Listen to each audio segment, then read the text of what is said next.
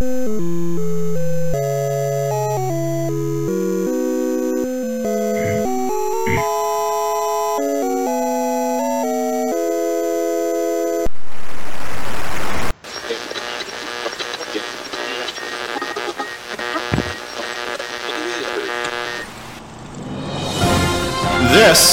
is Coco Talk, the nation's leading live talk show featuring the Tandy color computer.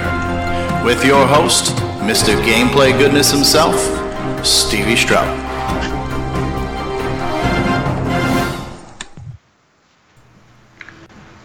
All right, well, hey everybody, welcome to Coco Talk episode 26. Or as we like to call this one the Flustercluck episode. So yeah, I got my act together here, like it's nobody's business. And I just realized too, the live stream still says live streaming Hurricane Irma from my backyard. So I think I need to fix that too. Yeah, so this is Coco Talk episode 26, and what are we going to tell you? So we're in Coco Talk, right? So Coco Talk is the nation's leading live talk show featuring the Tandy color computer. I am your host, the original gamer, Stevie Stroh, and I am joined by Karen Anscombe and Curtis Boyle and Glenn Hewlett and Richard Lorbieski and Ron Delvaux and Paul Thayer and Grant Leedy and David Ladd and Mark Overholzer and all the way from the UK, the madman himself, Simon Jonassen. We're all here. Well, Karen's from the UK as well. Actually, Denmark. I said the UK. It's Denmark. This is showing you how screwed up my head is right now. Yes. So all the way from Denmark. I'm originally from the UK. So originally from the UK, but live from Denmark. Welcome, Simon. I was just mentioning before you joined us that you've got some cool new demos that you've been putting up on YouTube as well, which we hope to look at. So yeah, we are in episode 26 of Coco Talk, and what are we going to talk about today? I don't know. The cocoa, maybe? Oh, your laundry list are pretty good. Say that again? Your laundry list sounded pretty good. Yeah, well, let me do this real quick, too. Let me hold something up to the screen for everybody to see. What I'm holding up here now in large glory is a mug that says Coco Talk with the new Coco Talk logo. This should have been here last week, but mail was delayed because of Hurricane Irma. This was supposed to be here last week. I could have showed off on the show.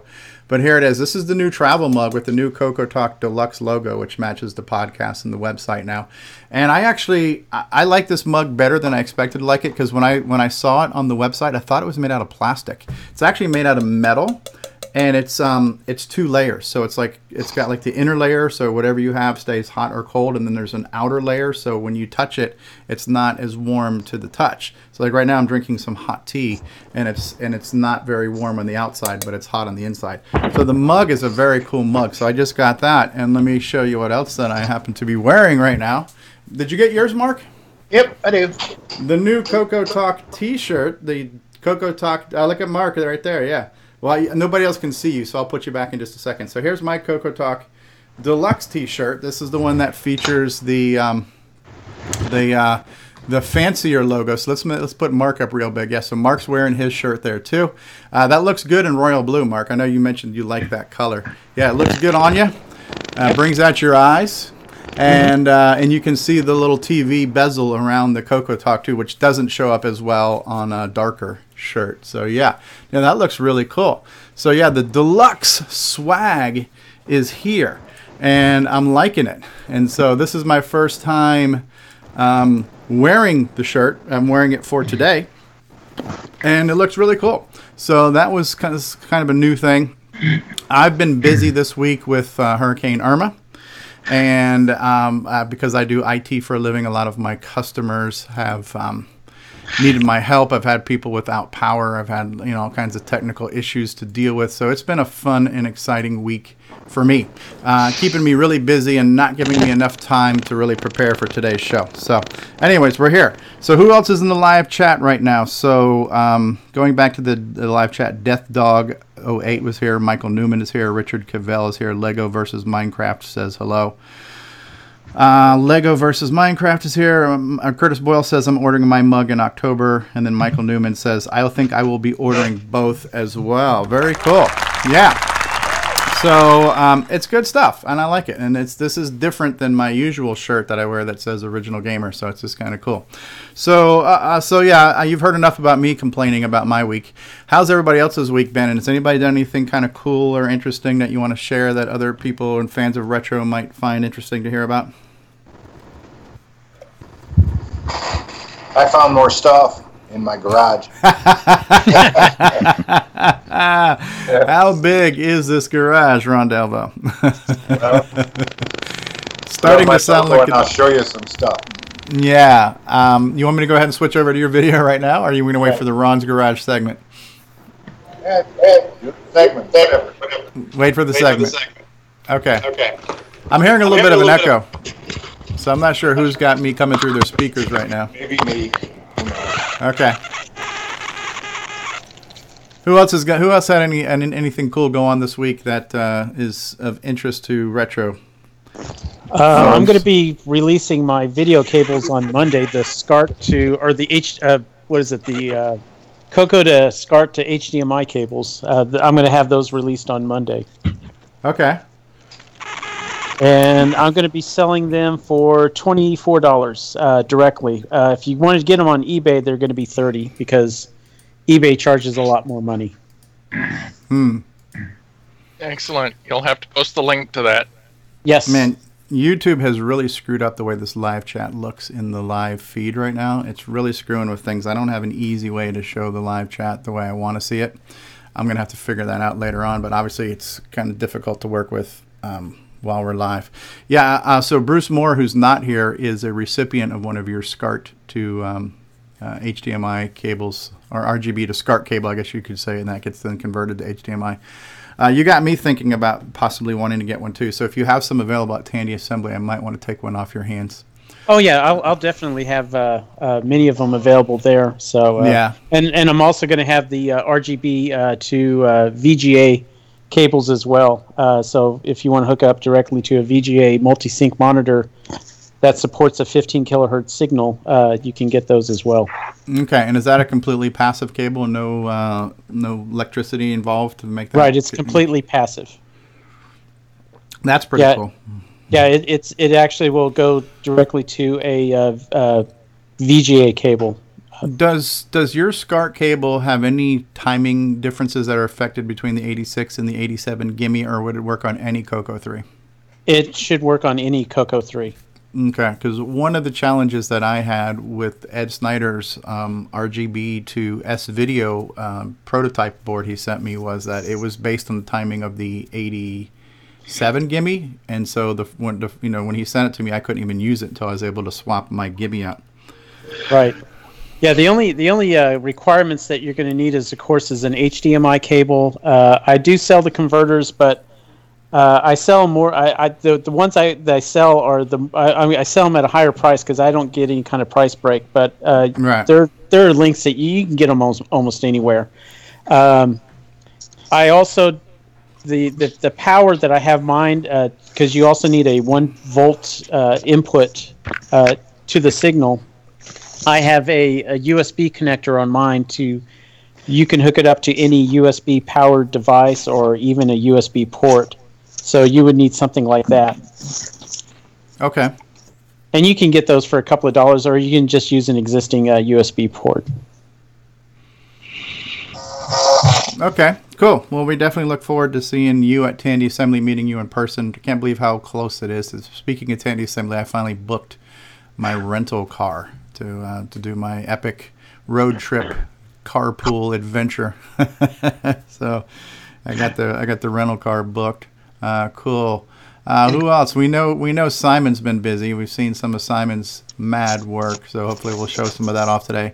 Ron's got a bunch of stuff in his garage that he's dug up, which we'll look at today. Anybody else do any fun projects this week, or read anything, or do anything, hear about anything you want to share with us? Steve, I've been super busy the last couple of days optimizing the 6809 assembly code. Series. Yes, your blogs, yes. Yeah, so that's been, I didn't think it would be such a rush. Like I've been taking notes for the last 6 months or whatever, and just keeping them to myself, and kind of put them together in the past, and I decided, okay, it's time to put some of these together in the blog, and then I was starting to get some ideas from other people about optimizing the code. So I go, I better maybe post everything I have so that people can see what I'm missing, and then I can just add to it, because I didn't want to, put up, well, I have part 1 and 2 now, but I might get suggestions for what I'm going to write on my third part before I even finish it. So I think it's better if I get it all up as soon as I can, and then anybody who has anything to add, I can just add it, rather than, doing like a double take on some of the stuff I'm about to write anyways. Right.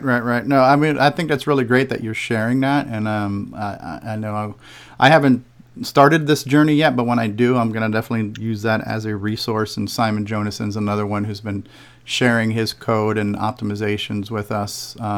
It's really great that there are people out there who have some of this knowledge and experience and are sharing it with other people. And Norlander just joined us in the live chat. So hello, Norlander. How are you? Yeah, so thanks for doing that. We'll try to pull up those blogs and post a link to them as well. I'll get them on my website. Like I said, I've been a little bit behind the 8 ball this week with helping all my customers get back in business after losing power, and I've had to move things to data centers and all kinds of fun stuff. So it's been a fun week. Mm-hmm. Thank you for doing that. That's really cool. Yeah, no problem. Thanks for what you've done for all your contributions to the Color Computer Games with Pac-Man and with everything else, and with your interviews with us and everything. So it's very cool. Very cool stuff. Because I've been so busy, I just got around today to editing last week's episode to upload for the podcast so people can listen to. So episode 25 from last week will be available to listen to later today. And just replaying that and hearing some of the stuff, there's a few things that we talked about last week too, like one of them being the RetroPie or the CocoaPie, which is something I want to do in the future. And I know that one kind of got a little train wrecky because, everything wasn't going quite as smoothly as possible because I was trying to do things on the spot. That's every time I start this show, this was what goes through my mind. I go, every episode has the potential to be a huge train wreck, an incredible train wreck, and it's just like, for the most part, we really haven't been, because it's live, it's unscripted, we got people all over the world, we're on Skype, there's internet delays, there's technical difficulties, there's a million things. This is like the perfect storm for everything to go wrong, and very rarely has it done that. So, knock on wood that other than me trying to show something off that I wasn't really qualified to do, the show hasn't really sucked that bad. So and most of it is thanks to all the people above me on the screen here, because if it was just up to me, it would be a huge train wreck. So thank you everybody for being here every week. David, you've been sick this week, right? Yeah. More like the last 2 weeks. So yeah, poor David. Everybody on the count of 3, let's all go all. Okay, so 1, 2, 3. Oh, poor David's sick. So you need somebody to tuck you in, David. You need a blankie. You need me to fluff your pillow for you. Wow. I got something that I can show you. Fluff your pillow, yeah. I think his Skype thing says he wants a dragon, isn't it? Richard Cavell is saying, is there a minimum or maximum length for each Coco talk?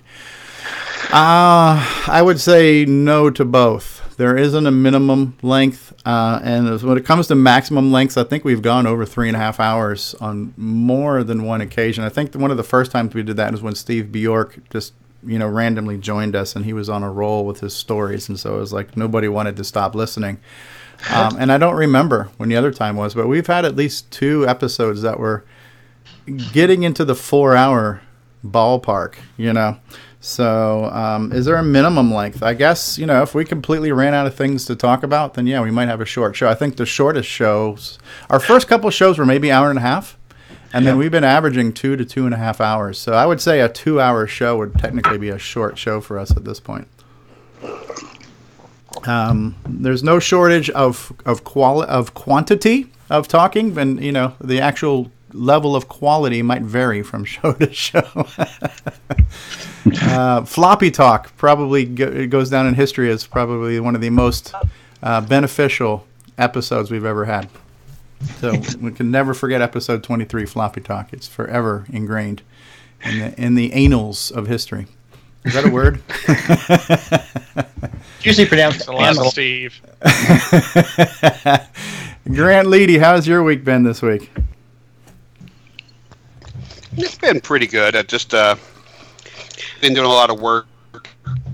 Yeah, having some health problems, but other than that, pretty good. Yeah. And Paul, we don't get to see or hear from you very often. How you doing, Paul Thayer? Hey, great. I've been a busy boy on the Coco. I just haven't really been sharing a whole lot lately because I'm trying to make progress and prepare things before I don't know. I like to be prepared before I start sharing stuff so that it's kind of fuller, I guess, and not fragmented. So yeah, no, that's cool. I was wondering how I find out what year my Color Computer 3 was manufactured. I just thought about that 2 seconds ago. Does anybody know how to figure that out? We're interested in the guidance or what? Just when it was actually made. Yeah, I'm wondering what year it was actually, manufactured, because you talk about different gimme chips and whatnot. I'm wondering which one I have. Sorry, go ahead. The gimme doesn't. The gimme. Just look at the copy. The gimme itself. There's it's on the silk screening on the top of the chip. There will be a date printed on there. Oh, so I have to open it. Okay. Yeah, you would have to open actually, it. no, you can also, there's some test programs you can use, like Sockmaster's got some stuff that's specifically timed for each one, and you can specify which one it is. And if a demo works really wonky, then you got the other one. The reason that I ask is because with Timberman, I want to make sure that it's working for both. I don't want to run into a problem where people can't play it for whatever reason on whatever system they're using, whether it be an emulator or whatever. So that's one of the reasons why I was wondering, because I test on my real color computer all the time. But then I got thinking the other day, I was like, crap, what if I have this 86 or 87 gimme, and it's not going to work the same for other people. So there's a test program also on the Facebook group. I'm just looking here. There is. Cool. I can look that up and find that some other time. That's not a big deal. Yeah, I'm just looking. 'Cause the main difference between them is the timing. If I remember correctly, the fast timer has a 1 cycle difference between the two. So triggering a timer interrupt, it'll do it in 2 cycles on one and 3 on the other, or something like that. That's going to make a difference because we're going to be using the FRIQ for music. Well, not music, sound effects. And Simon is going to teach me that, hopefully, in the near future. He's a busy man right now, too, and but he's always there to help out. If you guys are interested, I'd love to share my progress so far with the game. Mm-hmm. But if not, we can move on. I don't care either way. And how are you going to do that? Are you going to screen share so I can screen share? Yeah, absolutely. Okay, sure. Would love to see that. Let me move the camera over. I'm trying to fix the on-screen chat so it looks a little bit better. YouTube has completely wonkified something for me.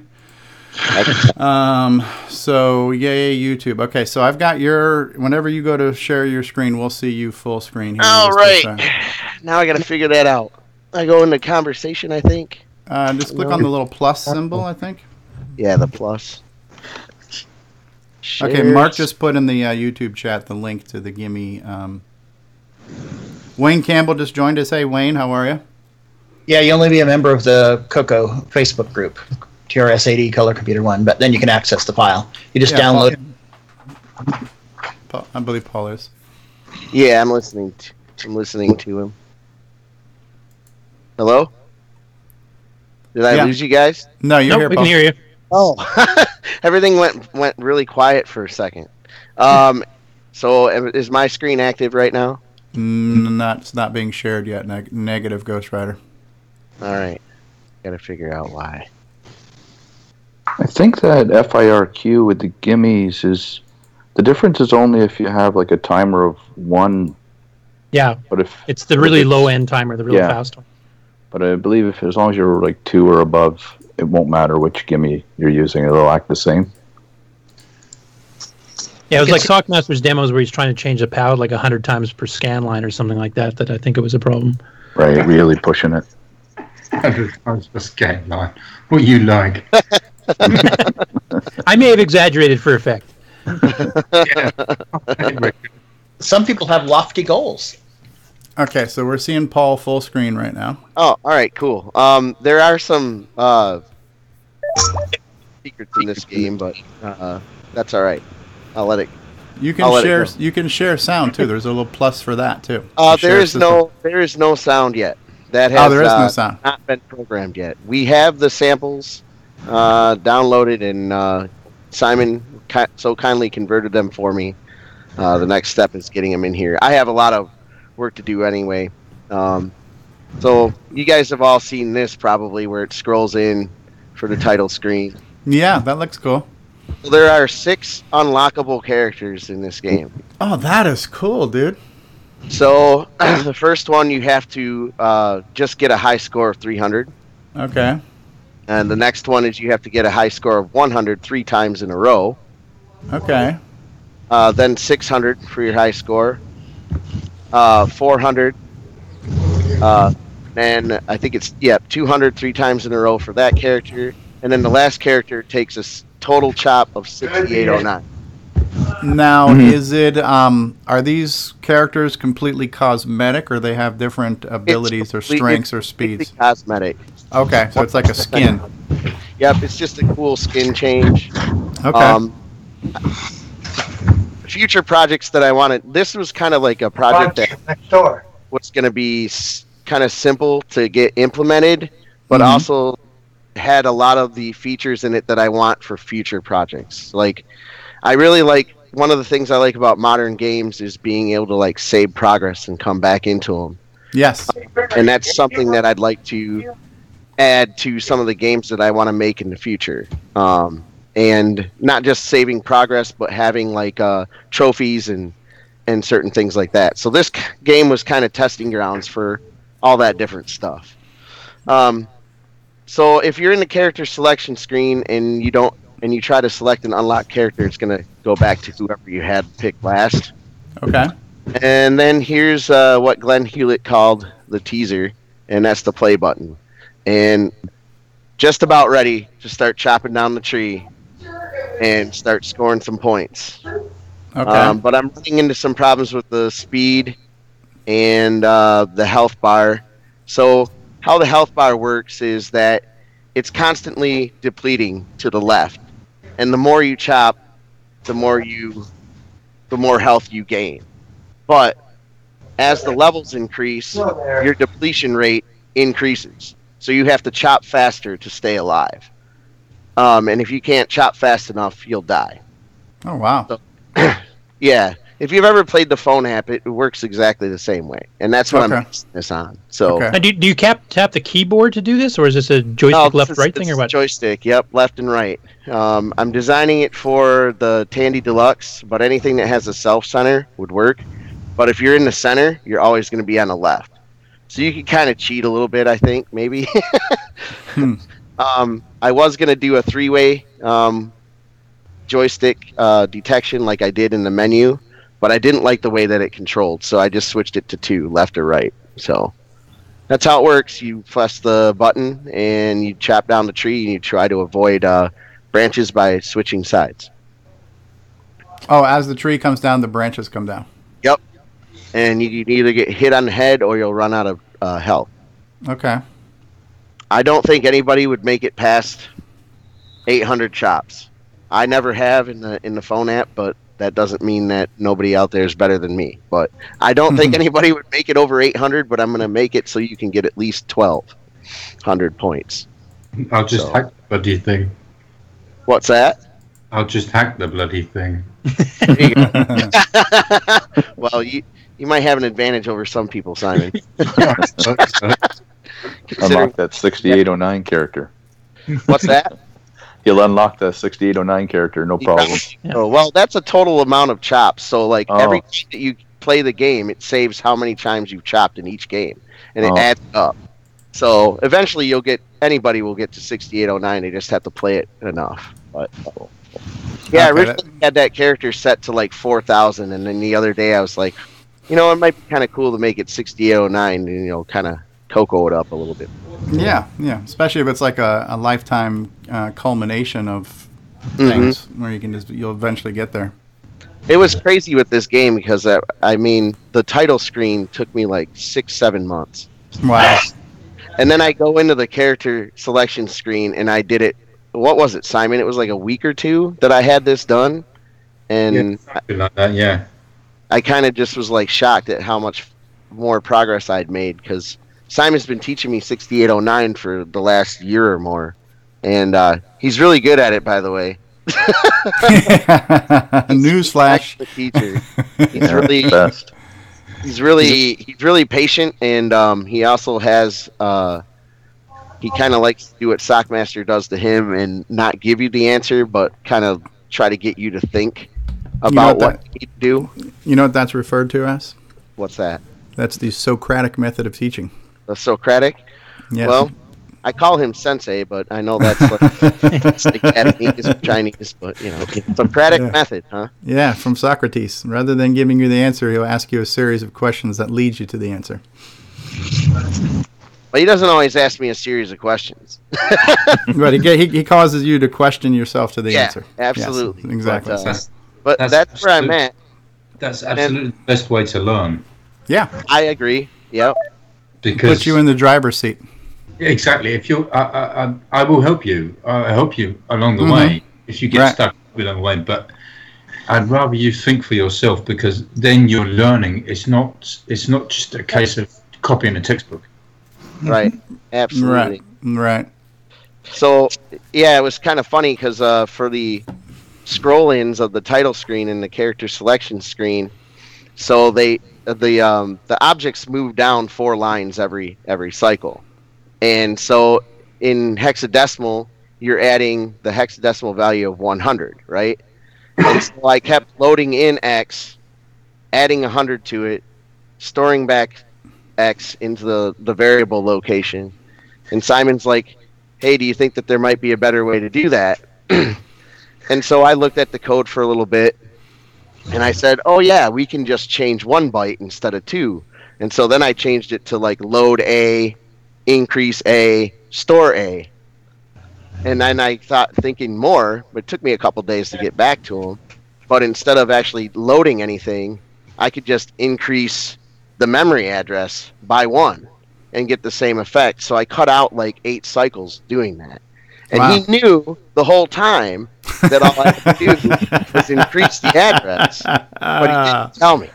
He said, what he said when I came up with the load A thing was, yeah, that might be a good solution, or something very yes but no at the same time. Yeah, it's ambiguous. So. the teaser.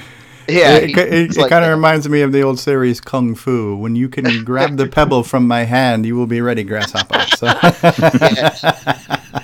But it's like you said, though, it's a good way to teach and learn because that really resonated with me, and so I was able to go back through, however many lines of code I have and say, hey, where can I do this exact same thing to cut out cycles? Because this game is really graphics intense, so I have to be really careful about how long I take in between cycles there. So what I'm showing on screen right now is like when I get frustrated or bored with Timberman. My son and I have like a million game ideas, and one of them is Buff Commando. And these are just some sprites for that, kind of like a dungeon, or not Dungeons and Dragons, but Double Dragon / Okay. Now, is that a gun in his hand? That is a gun. Okay. My son thinks it looks like a potato gun, but okay, or a shotgun, or a little mini bazooka, or something. Yeah. So those are some of the things I did right there when I was bored. I made a sprite editor a few years ago that I'd like to get moved into assembly, but eventually we'll get there. Yeah, well, Glenn's got that. There's a lot of those tools are out there too, because I know Glenn has posted a sprite compiler. I think somebody else has done one in the past too. Yeah, but it doesn't let you edit actual, drawings of the sprite. It just helps make it a sprite you've always made into assembly. My editor's awesome to me. Like, I designed it for the way that I work. But the problem is I did it in BASIC. So as you can see, I'm like accelerating VCC right now to get it to work. But basically, you know, I'll just fire up an example right here. But you can edit right here in this window. No, that's neat. And over here, it's based on a sprite editor that was in Mark Overmeier's program Game Maker, which I used a lot to make PC. Okay. So the only thing was that I had a rotate feature in some older versions of this, but that thing took like 5 minutes to process, so I took it out. Yeah. You know what that reminds me of? I one summer when I was a kid on my Coco, I was trying to and I didn't think of this idea here of the sprite editor where you could do it in grid format. I was just literally moving pixels on the screen and plotting pixels to make an image that I would get input from.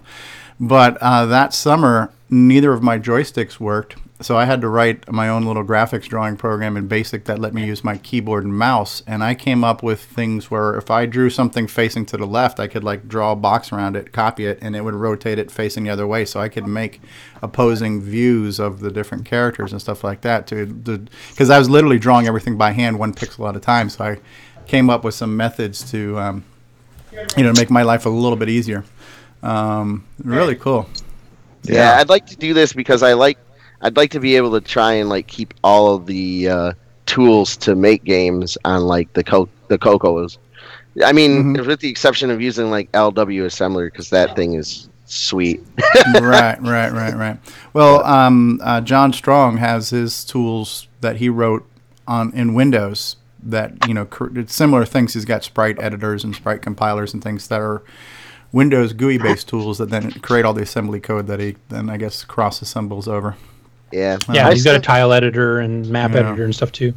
I still do this and then open up Excel and I do compiling by hand. So.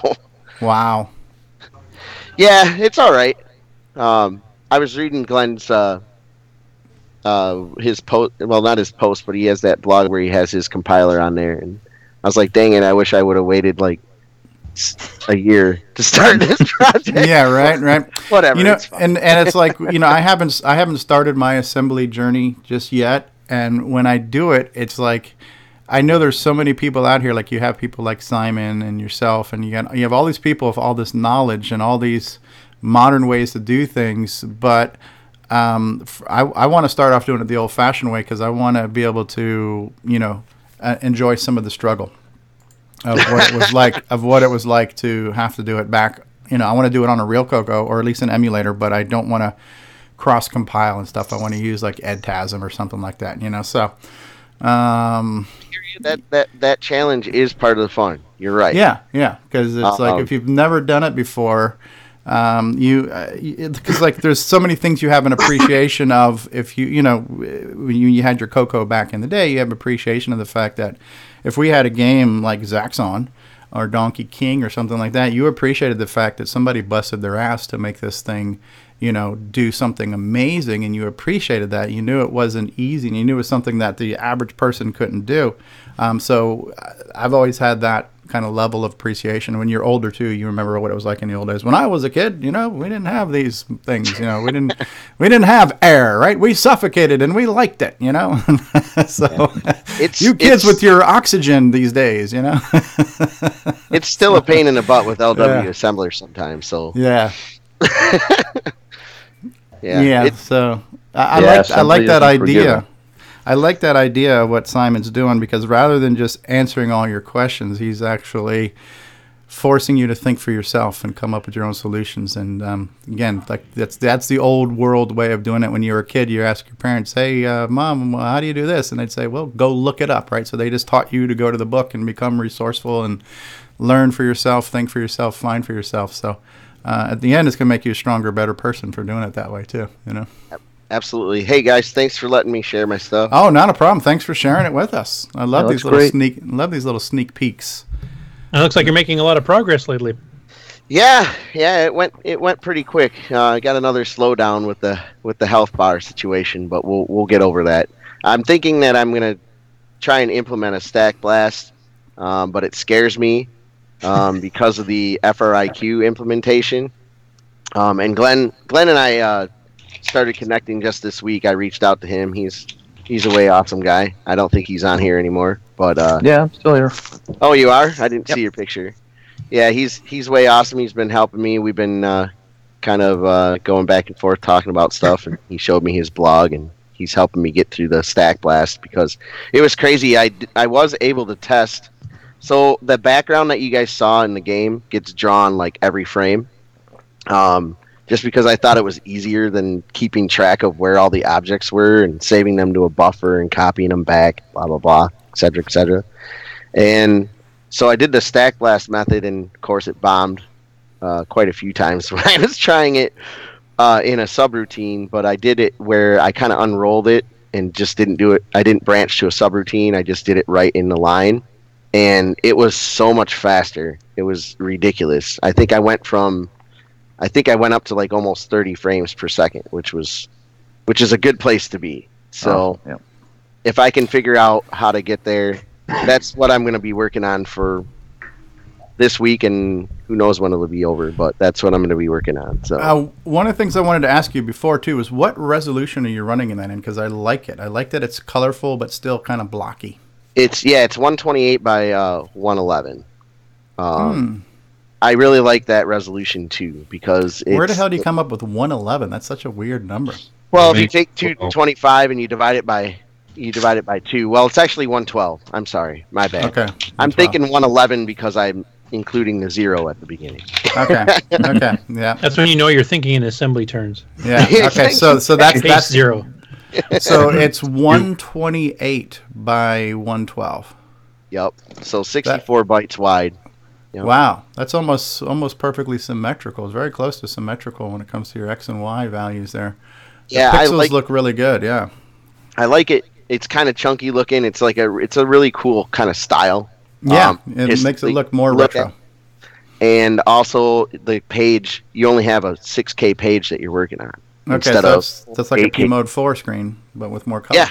Mm-hmm. Yep, exactly. Yeah. Well, and more lines. Yeah. In the future, like I really like the 256 by 224 resolution too. That one's pretty cool. Yeah, that's pretty close to symmetrical there too. Yeah. For my first assembly project, I didn't want to mess around with 4 different graphics pages to keep track of yet. So getting ready. Because Buff Commando is going to be rather ambitious if I pursue that next. If I could make as many games as I think of, it'd be like in a short period of time. It'd be great. But right. Anyways, I'm done. Done talking. All right. Well, cool. Thanks for doing that. So I've missed an opportunity to run a commercial break. So we're going to run 2 commercials right now, back to back. So if anybody needs to go, pinch one off or whatever, drop off a Drencore, you got a couple minutes here. I will run a couple of commercials and then we'll be back here in just a minute. And thanks, Paul. And feel free to hang out for as long as you like. Thanks. I will. Hi, I'm Mike Rowan, and you're watching the original gamer, Stevie Stroh. And when you're done watching, come over and listen to the Coco Crew podcast. What's going on, everybody? The original gamer Stevie Stroh here, and I want to talk to you about amacoconut.com. If you love the color computer like I love the color computer, then you got to visit amacoconut.com, your one-stop shop for all of your Tandy color computer links needs. There you'll find links to blogs and podcasts and project sites and emulators and downloads and groups and communities. If you love the color computer, head on over to amacoconut.com. That's IMA, coconut.com. Tell them the original gamer Stevie Stroh sent you. Coco forever, people.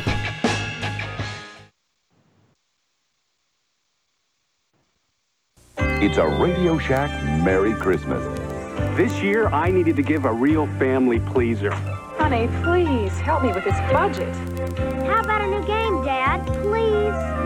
And I found it. Radio Shack's Color Computer 2. On sale for just $99.95. It entertains, educates, manages. It's expandable and affordable. Now that really pleases me. The Color Computer 2. Sale priced for Christmas. Only at Radio Shack. Hey, have you got your Coco 3 yet? Hi, this is Rick Adams, author of Temple of Ram and Shanghai, and you've tuned into Coco Talk, the nation's leading live talk show featuring the Tandy color computer. What's going on, everybody? Original Gamer Stevie Stroh here, and if you're a fan of vintage computing and retro gaming, then you're going to love our retro swag shop at 8bit256.com. There you will find custom designs by Instagram artist Joel M. Adams. You can get I'm a Coconut, Coco Talk, and other cool video game images on a t-shirt, coffee mug, or mouse pad. So if you love retro, then head on over to the retro swag shop at 8bit256.com today. Tell them the Original Gamer Stevie Stroh sent you.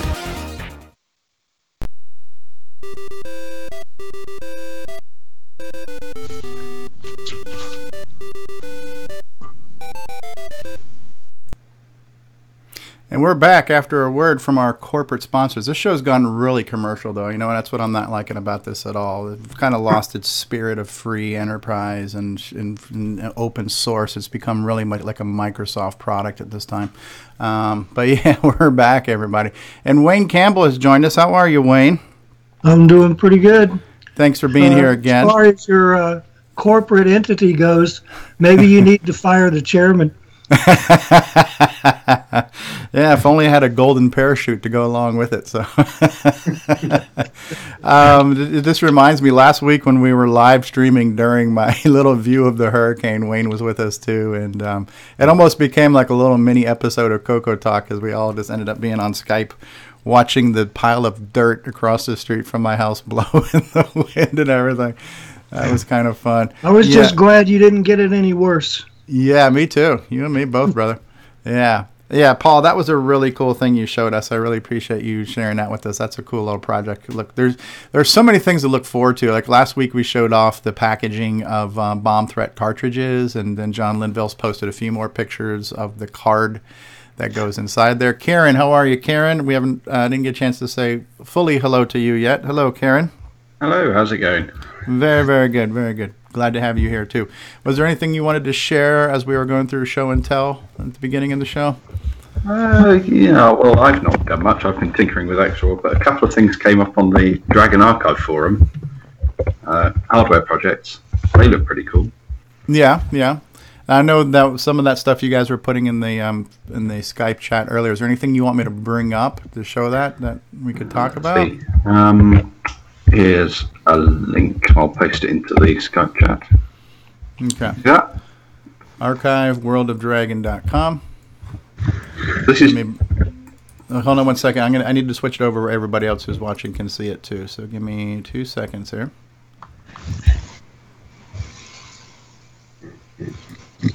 Okay. So we're looking at the Mu. How do you pronounce that? Mu? Oh, no idea. Mo? but that's what I've been saying. The Mu. I don't know. The Mu Memory and SPI board. Yeah, Tormod's latest thing. Okay, and Tormod is the guy who works on Toolshed? Yes. Yeah, all sorts of things. Oh, okay, this has got an SD card in it, micro SD card. 512K RAM upgrade.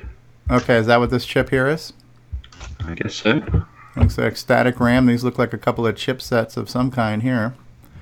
And then what would go in this little socket here with the little dips? Yeah, no idea. It's all very exciting, isn't it? If you read down, he's adding... so this is basically... He's doing a next generation for something he'd done before. But this time he's adding MMU functionality, and he's making it sort of semi-Coco 3 compatible. It's very interesting. So that's for the Dragon and presumably for the Coco 1 and 2. You can get some Coco 3 style MMU goodness. Pardon my ignorance, but what does an SPI interface? What does SPI mean? Oh, it's serial programmable interface, maybe. Something like that. It's the way he accesses the SD card, I think. There's a lot of chips that communicate back and forth. There's SPI and I2C. So SPI, serial peripheral interface, lets two exchange information. Okay.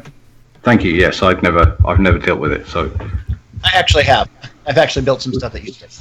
Okay, so it says it has a ROM socket for booting without drive wire or multipack. An NX32 banking scheme is ditched, which has no compatibility. A DAT, Dynamic Address Translator, or MMU, pretty much compatible with the one on the Coco 3. A 4-port SPI interface and SD card socket remains the same. Okay. It looks really interesting. So basically, this is giving a Coco 1 or 2 class machine some Coco 3 software capabilities, I would say. Is that a... Yeah, and he's already porting Nitros 9 or Nitro S9. What do you say? Level 2 to it, which is the question of the week. That is very cool. And so, where is Tormod based out of? Another very good question. Okay, Switzerland. Location, Switzerland. Okay. Oh, there you go. There you go. It's right there on the internet page. Switzerland. Again, I'm a dumb American, but I would imagine that in Switzerland they speak some native tongue of their own, right? Would that be called Swiss? Is that the language of Switzerland? They speak Swiss? They speak German, Italian. It's like German and Italian? Swiss German. Yeah. They have 3 official languages. And they speak English, too. Okay. That's pretty cool. And it's another hardware project. It's, my God, the amount of hardware projects we have that just continues to boggle the mind. And not only are there projects that are things that are actually being built, but then there's always the debate on what should we build or what could we build or what would we like to build. It's just sometimes I feel like my head is going to explode when it comes to, the variety of things that exist and that are like on the horizon. It's so interesting that we live in a time where somebody can imagine something and actually make it with the ability to have printed circuit boards made up online and things that just would not have been technologically possible or just affordable, probably even in the 90s. But the fact that people can make these things and imagine them and produce them, it's really neat. And I think it just It kind of reminds me of a lot of lines from Jurassic Park. I keep thinking of Jeff Goldblum. It's like you stood on the backs of giants and you were so worried about, well, could I make it? Did you ever stop to think of, should I make it? So it's just like with great power comes great responsibility when it comes to all these things that we can potentially build. And then the discussions of, is it still a Coco? And when does a Coco stop becoming a Coco? And all these things. And we've had the discussions of the new generation hardware Cocos, like the FPGAs and all these other systems. There's just so much going on. It's just, my head's swimming with potentials and things, It's just like, it's always better to have too many projects and products than too few. So yes, that is very true. And obviously this is not unique to our system or our community, because as I start listening to more podcasts, like I listened to one of the most recent Floppy Days where Randy Kindig was at like a VCF East or something. Yeah, I think it was VCF East he was at. And he was interviewing guys from the TI community and from the Amiga community and a couple other systems. And so all of these different platforms have the people who are making all these cool hardware projects to enhance and extend the systems and add more functionality. And there are certain things that make sense, like to be able to make a composite output or a VGA output, or even now it's like VGA seems a little passe, so HDMI just seems to make sense. If you're going to make anything, why stop at composite or VGA? Why not just make everything default to HDMI, because that's the current standard, and you got a lot more options there. So all these different things on the horizon. Very, very cool. Still some debate there though, isn't there? Yeah, I think with HDMI you end up rendering a whole frame at once, and some people would say that that your eye can track the scan on a CRT very quickly, so keeping the analog signal is very useful. Yeah, agreed. Of course, those people may be lying. Michael Newman in the live chat says, I think anything that helps to introduce new generations to the Coco is a good thing as well, and I agree with that too. I am not as much of a purist, I would say, where I'm okay with a Coco Plus type scenario. I'm okay with that. Some of the things that I start to question are like some of the things that David Ladd does when he starts to get into, well, I got this serial port now where I can go to 900 kilobits. I can almost get a megabit over an RS-232 port, and now I can run DriveWire at this kind of speed and all these other things like that. And that kind of stuff, as cool as it is, And that's something that doesn't interest me as much as something like a music synthesizer that I can hear and appreciate. You know, a super fast serial port is cool, but it's not sexy. You know, synthesizers and colors and sound, that's sexy to me. You know, so to each their own. It's not right or wrong. It's just what flame does each moth gravitate to? You know, and to me, it's always the shiny objects that I'm interested in. So just get a Disney sound source, and then you can kill two birds with one stone. It has to be noted that this hardware project is yet another one that doesn't put a sound chip on. I know. It to me, it's like whatever we need to do is we need to basically put it all in the Coco SDC, and it needs to have, you know, we need to have that all-in-one solution that's got audio hardware, memory upgrades, SD card capabilities, maybe even the ability to have higher fidelity audio sampling with low CPU overhead. It's got a socket on it. Why not put a SID chip in it? Hey, it's a socket, right? Yeah, SID chip. Are SID chips still available? There's actually a third-party source that's making compatible ones in case you blow them up. Okay. Wow. The link.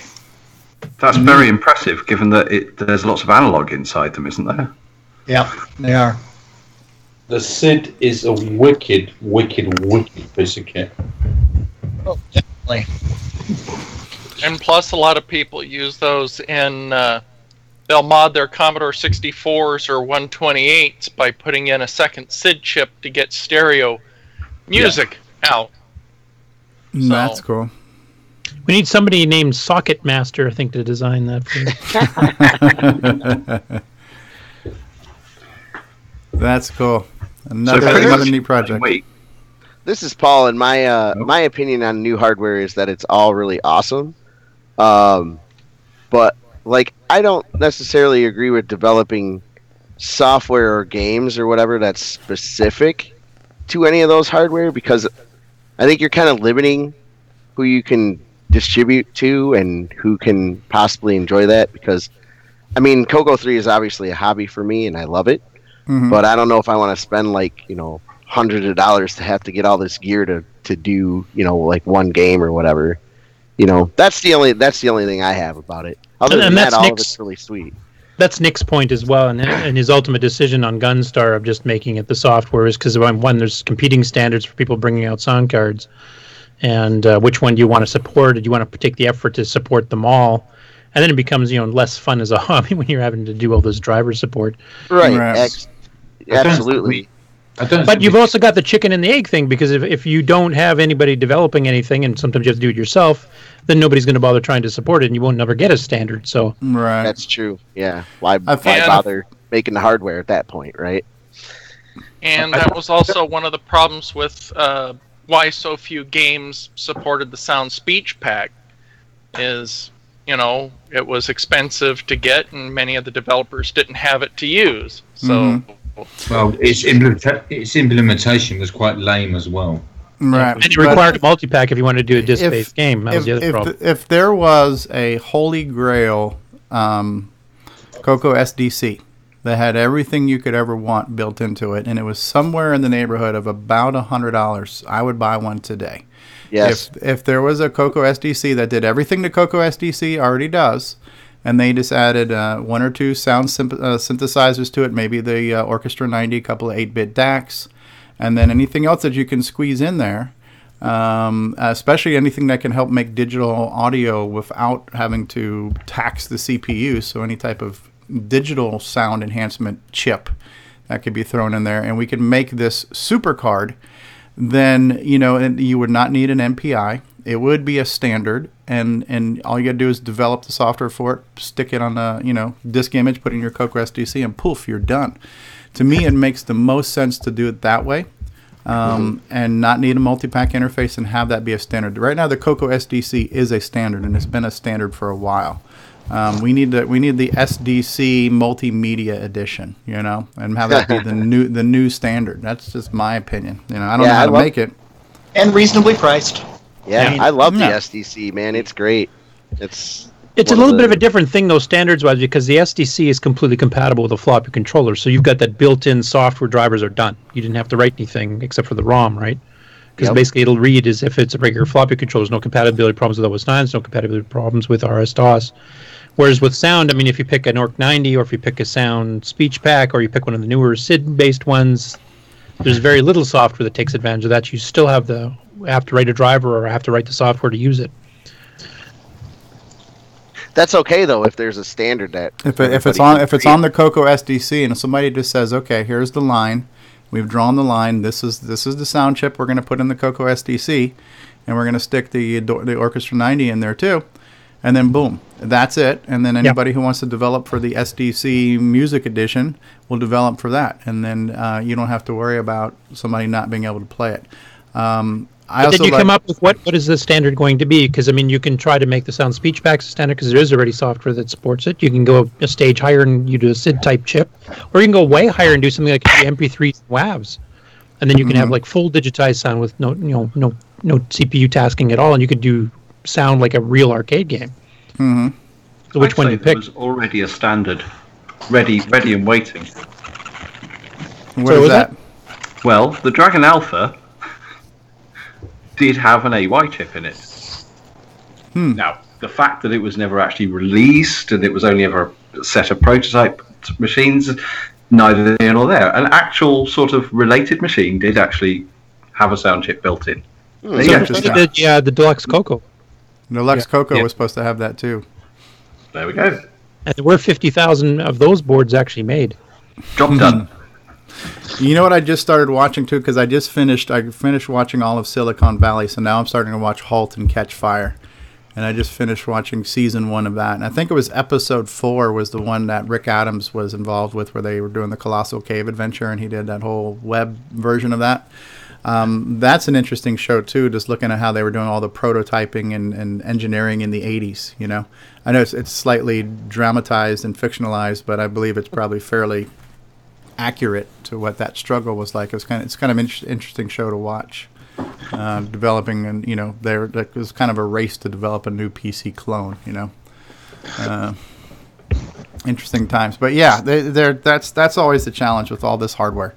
There's choices, there's options, and then we really have, as a community, we have, whatever it is, pick a number. There's 1,000 members, but how many of these members are actively developing commercial grade software for the Coco? You can pretty much count them on maybe one hand and a few extra fingers. Less than 2 hands you need to count the active developers that are making things.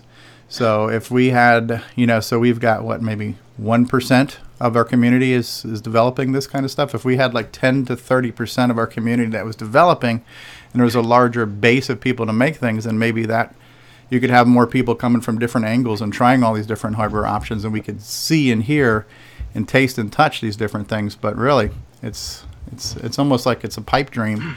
And I think probably Ed Snyder's got his board that's already available that you can buy that's got the sound chip, and he's got media players for it. And so that's cool. That's a product, and it could be used. And I like John Linville's approach where you can put it on the cartridge. And so the cost is minimal to the software. So you can sell a $40 game on a cartridge with a synthesizer built into it. So that's reasonable because you would have spent that much on the game anyways. I like that option. What's wrong with the Motoron program? What was that, Ron? Someone come up with a Motoron program to run your MP3s through your Coco Sound. Were you aware of that? It's a simple program, evidently. It was up on the Facebook thing. No, I didn't see that.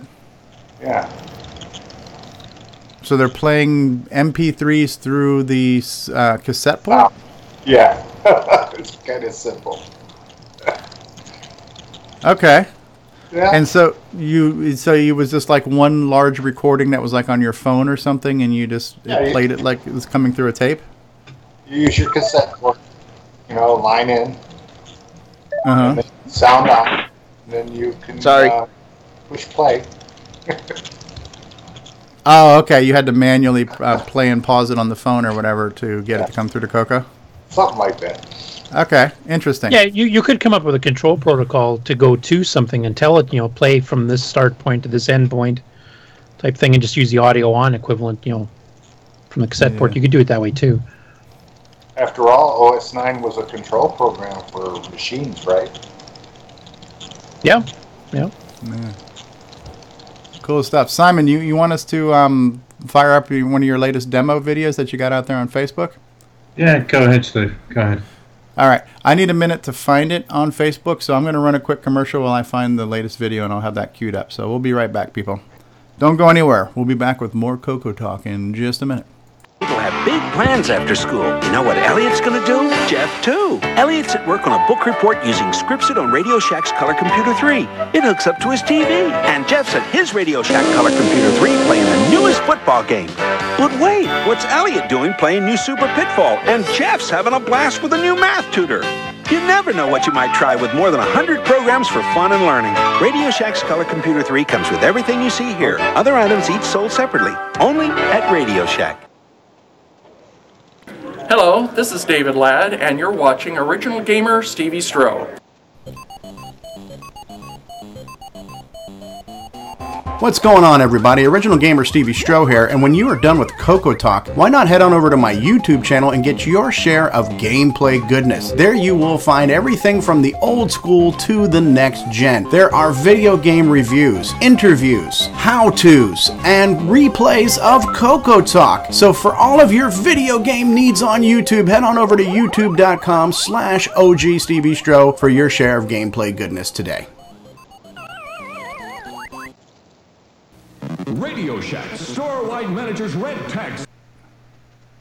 All right, well, we're here, and this is one of Simon's latest demos, and he's and I have a few things down here queued up too that I had saved from before that we want to show off, including one of Antonio's latest Coco Talk renderings. This guy's been an animal creating all these different videos, so let's take a look at one of Simon's latest mad demos here.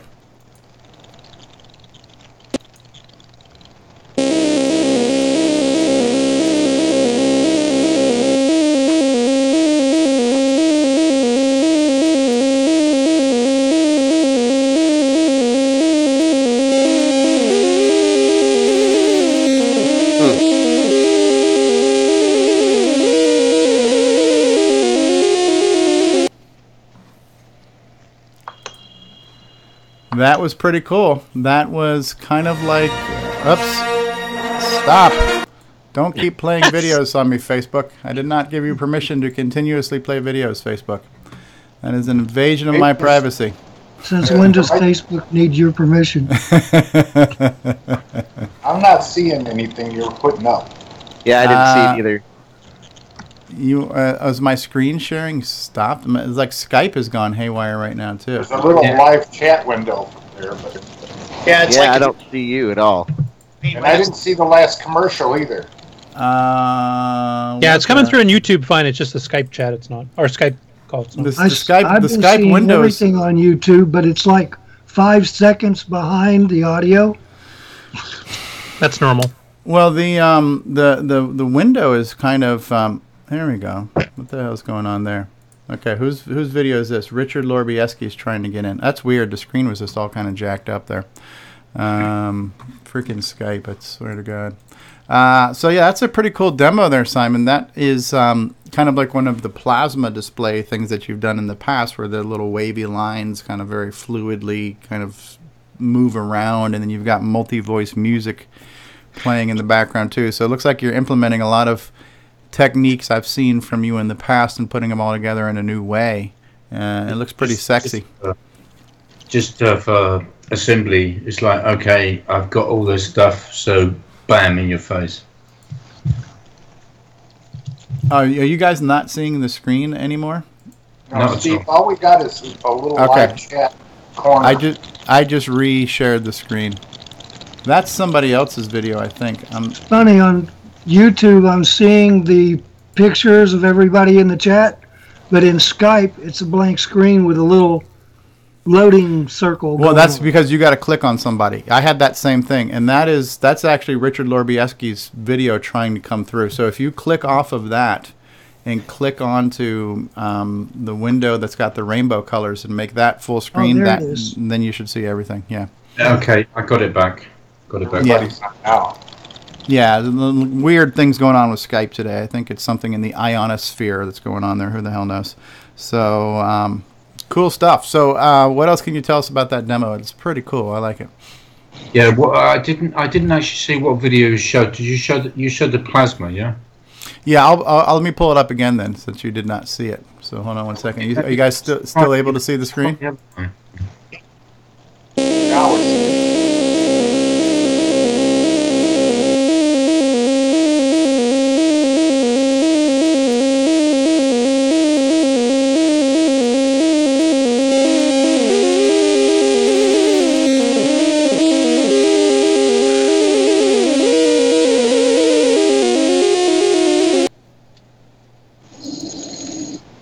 Pretty cool stuff. Okay, the music here is not. It's just for effect. Okay. It's not the actual music being used in the demo because my one-bit friend from the ZX Spectrum scene, UTZ Utz, is working on a totally new tune that you've never heard before. Okay. And you had another version of that demo with the your vector graphic 3D box drawing too, right? Yes, it's the same because this is actually showing you that I can do other things in that window because what I'm doing is making a multi-part demo. If you look at, is there any way I can send a file? Of course. You can drag it into the Skype chat. Or I can go to I can go to your page. I can go to your Facebook page yourself if you have it there. There's one that's called One Step Behind. No. Yeah. I'll find a file, but you need a Coco 2 to do this because VCC goes wild because VCC is like okay, if you poke FFD7 with something, I'm gonna blow you to full fast mode. Okay, and I'll pull it up in like XROAR. That's fine. Okay, let me just find a file for you. Okay. Paul was saying that he can only see my insert coin logo. You've got to click on you got to click on my screen share and make that full screen. My screen share has got all the rainbow colors on it. So if you click on just that one window and maximize that window, you should see the whole chat, Paul. Norlander in the chat was asking a question. Norlander says, was there ever a controller developed similar to the Disto SC2, but with IDE instead of SCSI? I looked at Cloud9, but he has sold out, and I tried to contact Glenside. No answer as of yet.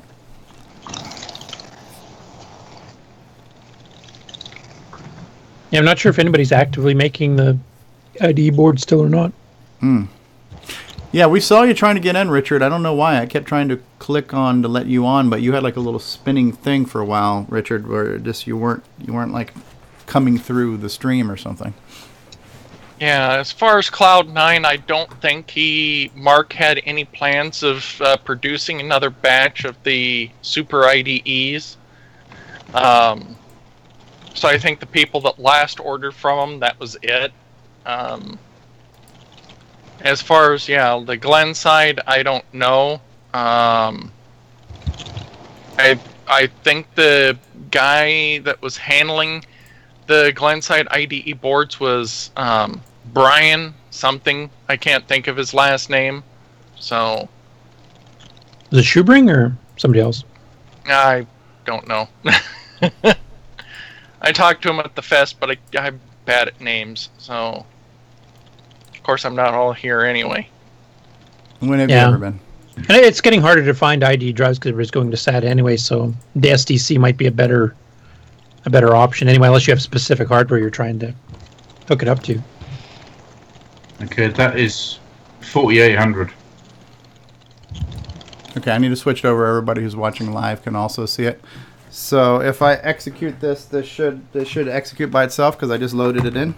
No. You need to supply the load address. Okay. 4800.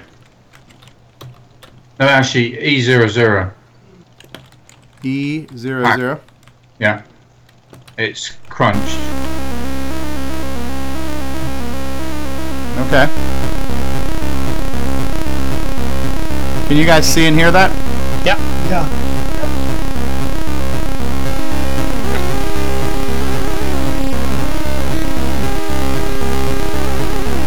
It's pretty wicked.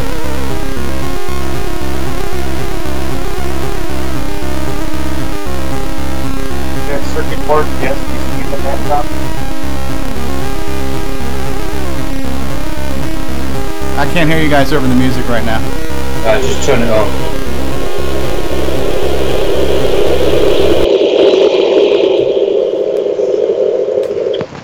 Okay. That was pretty cool. So Now it's on a Coco 1 or 2 too. Yeah. There's a Coco 1 or 2, and it's running 0.89 megahertz. Yeah, that's neat. Now the speed of the rotation has gotten a little bit slower. I imagine that's because of the music eating up some CPU. I actually had 3-voice music on that, and I decided to take it down to 2-voice. Okay. Because of the fact that I'm using the interrupt. Okay. I didn't want to interleave with the code because it was too convoluted. If it was running on Coco 3, if you ran that on something like VCC, it would go mad. Hmm. So I think we wish Tandy had done was hooked up the fast interrupt to the cartridge RS-232. Now, what do the initials TIM stand for in the right-hand corner of your circuit board graphics? The Invisible Man. Ah, is that your that's your hacker name, your computer handle? That's my old C64 screen. The Invisible Man. You cannot see me. That's really cool. I love seeing stuff like that. Now, it says Tandy Assembly on there, and I believe you already answered this question. You're not going to be able to make it to Tandy Assembly, right? I'm not going to be able to make it, but I've got someone who proxy for me. Okay, I was going to say, if you needed me to run a disk for you, I'd be happy to run a disk for you as well. Yeah. Send me the image of the things to run. That'd be kind of cool. At the moment, I'm trying to fit what I can into 64K. It's 64K only. Yeah, that's neat. That's neat. Ron, go ahead. If you look at the size of that binary file, it's only about 6K.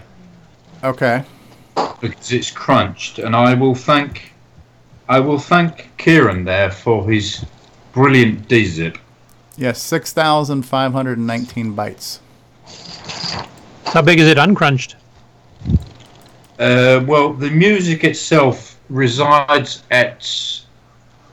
resides where the basic ROM resides, and the music itself uncrunched is about 16K. Wow.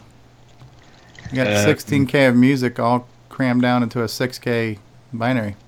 Yeah, 16K of music, and that's about 3.5 minutes of patterns. The code itself is only about 1.5K for the vector rotations. Okay. But it uses 2 screens, one at 1,000 and one at 3,000. So that's 12K right there on your 2 screens. 12K for two high-res screens. Right, and you got your 1.5K of code, so now you're up to like almost 16K there, plus your 16K of sound, now you're at 32K right there. So. Yeah, but it's not a problem because the sound carries across from part to part. Yeah. That's neat. Those are the things I didn't fully understand back in the day, was how much memory it took up just to do the graphic screen, you know.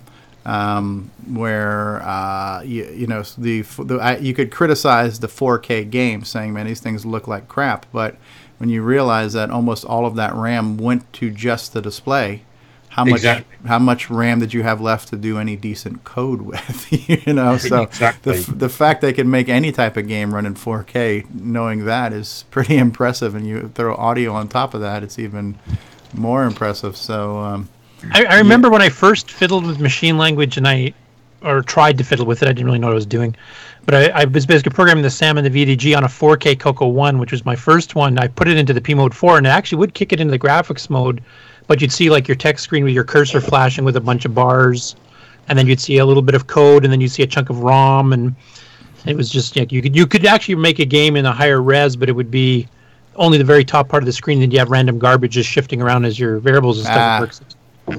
Same problem with the MC10. Yeah. MC10 is capable of 256 by 192, but they didn't connect the bloody last address line on the VDG. So you're only getting, if you're selecting a 6K screen, you're only getting 4K because they didn't connect A7. So what is the display in its extra 2K in that case? Well, yeah, but you can't shift it about because there's no SAM. Presumably it shadows, you get the first 2K again. Oh, so it duplicates the... On the MC10 will display junk. And the other thing they'd done wrong with the MC10 was put interrupt vectors on the screen. Okay, what does that mean? Well, if you wanted a timer IRQ to play music on the MC10, which is about the only IRQ you've got that's decent, is a timer IRQ, because H-Sync and V-Sync weren't connected either. That resides on screen, so you're going to have to hide your jump XXX in some graphics. So that means you're going to see anomalies on the screen if you're doing anything graphical? Well, no, it's only 3 instructions. It's only like 3 bytes, so it's only 24 pixels. So okay. It's not bad. I mean, you could hide it. But a lot of bad choices made. Yeah. I think the first bad choice was to make the machine, unfortunately, but it's a neat machine, but they cut more corners on that than they did on the Coco. Yeah. Yes. But they could have provided the timer IRQ from the MC10 into the Coco. Wasn't it built into the 6803 though? They cut out the H-Sync and the V-Sync IRQ from the Coco and put it onto the MC10. And here we have 2 machines that are very capable. Yeah. And, oh, shit. You fall short. Why? For the sake of one, I mean, for the last address line, for the sake of one circuit trace, or connecting up the H-Sync, whatever, or the V-Sync, it's like, okay, why did you make these choices? No, I can't answer those questions. They were probably, like, everything I read from reading Boise and Bill's book, it was all about saving money. Whatever we can do to cut costs and all about profit. But also, they also tried to not compete with themselves. So if you start getting a machine in the lower end price mark getting too close to the higher end ones, they'd purposely cripple it. Yeah, which is, I think, part of the problem with the Coco 3 living at the same time as the Tandy 1000. Not only did they want to cut costs, but they didn't want to compete with themselves, which doesn't make sense because if you're selling machines and they're your machines, you're still getting money. It's just so many things. Well, which is why they're not here anymore, right? So may they rest in peace. Yeah, that's a good point, though. I mean, the original Coco 3 computer competing with the TRS-80. Oh, even the Model 1 and 3, they didn't want it competing with that. And I don't think, I think it would have been hard for it to do that, to compete in the business space anyways, because it didn't have those type of monitors and that type of software and stuff. So. But look, for example, like the original Tandy 1000 with CJ graphics. I mean, the Coco 3 or EJ, I guess Tandy's 16-color mode. But you could have done the Coco. You could have had BASIC built in to use the full 320 by 225 or 640 by 225, which would have been higher than the Tandy 1000. And they didn't. Right. Okay, Paul Thayer says he's got to go. Yeah. Paul, thanks for joining us. Thanks for being with us. So Paul says he's got to go by and fix a toilet. So apparently David Ladd was by his house earlier today and broke that. So it's part of his testing. Trying to find glitches in the matrix. So thanks for joining us, Paul, and thanks for sharing a little insight to your Timberman. That's a cool looking game. Yeah, cool demo. Always appreciate seeing that kind of stuff. Ron Delvaux, you want to do a Ron's Garage segment here in a minute? You're ready? All right, I'm going to take a commercial break, and then we're going to come back and introduce you like a professional broadcasting show here, and we're going to jump into a Ron's Garage segment. So we'll be right back, people. Now, we've slashed prices 20%, 30%, 40%, 50%. Save on famous Radio Shack Hi-Fi, car stereo, radios, toys, TV games, calculators, walkie-talkies, and CB radios. Look for the big red tag. Save like never before on these and literally hundreds of red tag specials. Hurry into Radio Shack today. Hey, this is Bruce Moore, author of Force of Doom, and you're watching the Original Gamer Stevie Stroh.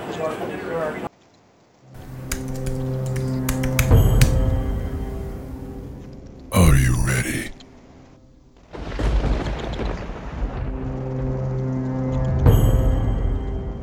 For the Forest of Doom.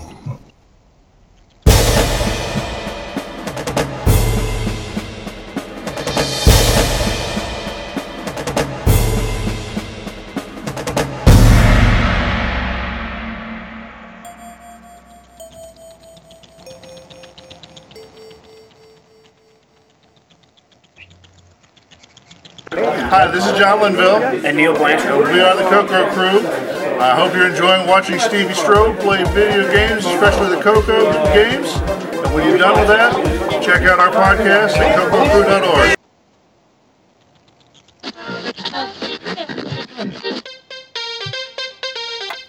At home, at the beach, in your car, at the shop, at the office, anywhere you enjoy fine audio programming.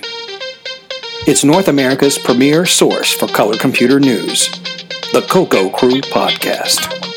This is John Linville. And Neil Blanchard. And we are the Coco Crew. I hope it's going to be a great show.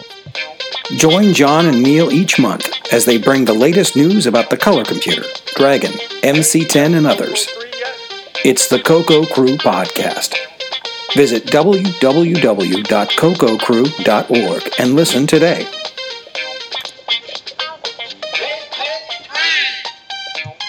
You're listening to the Coco Crew Podcast.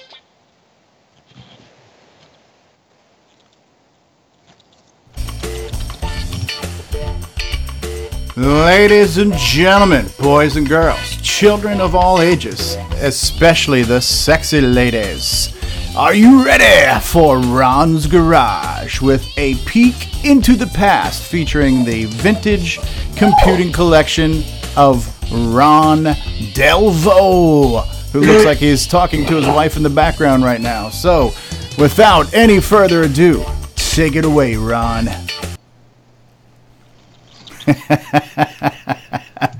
And we're back, and Karen, just so you know, you just mentioned that you were not able to post a link. I have just knighted you, sir, so I now dub the Sir Karen Anscombe.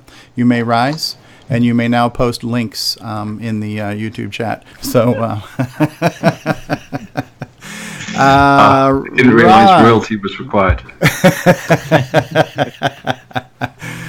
Ron, you have had a busy week this week, posting all kinds of pictures in Facebook and in our OS9 group. So you have the floor. Do you want me to switch to the Facebook page, or are you going to show us stuff right up? Oh, here we go. This is.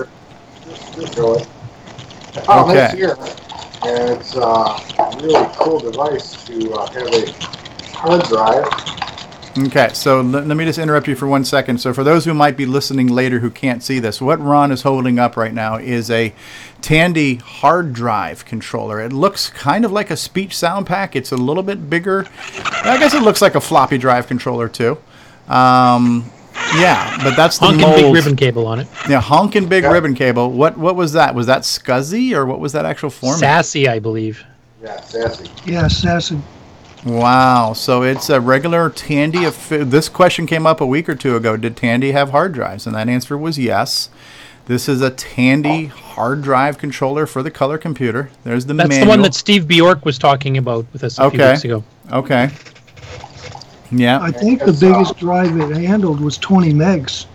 Okay. No, it handled bigger than that. It did 15, 35, and it might have even done 70. Instruction manuals. What's the date on there? It's hard to get a focus on that. Yeah, I could have done the 70s. Yeah.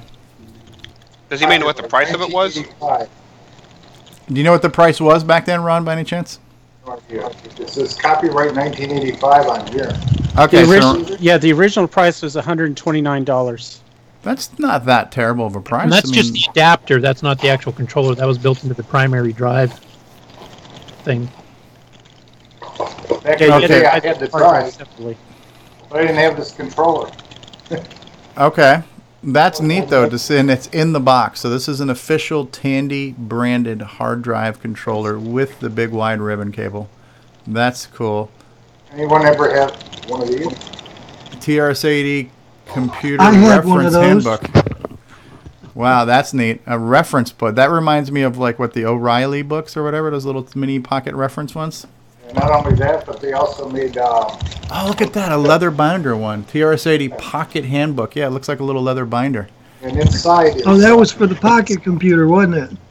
No, I don't think so. It's just a pocket handbook that would fit in your shirt Handbook pocket. that has terms like...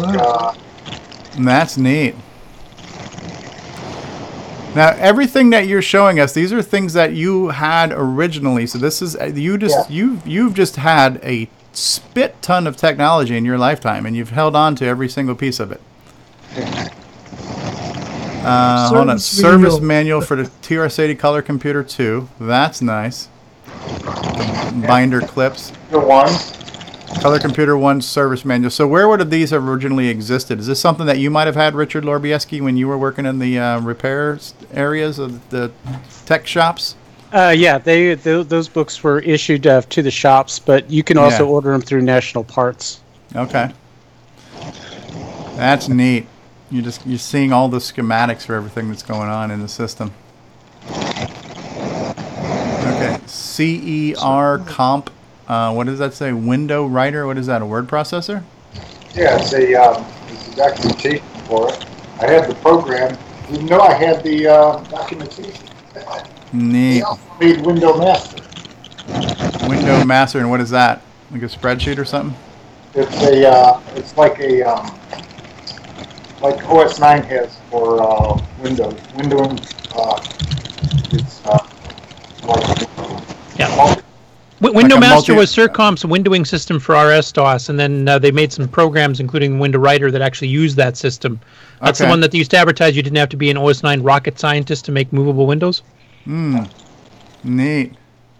A full Turn of the Screw, a complete collection of Turn of the Screw articles from Rainbow Magazine from January 83 to July 89. Tony DiStefano. Wow.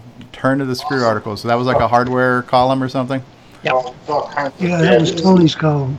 Yeah. Good stuff in there. Neat. Popular. Man, you got such a collection. I need to come and just hang out with you sometime and just soak it all in. You got so much cool stuff. For my PC3. Oh, that's like the little calculator style computer, huh? Pocket Computer 3. Oh, yeah, the Sharp. Yeah, it looks like a Sharp product, yeah. It had tabs on it. Oh, neat. For different sections, huh? Yeah. Tandy tended to do that. I know there was a couple of things they had that, while it had the Radio Shack label on it, they were actually made by Texas Instruments. Okay.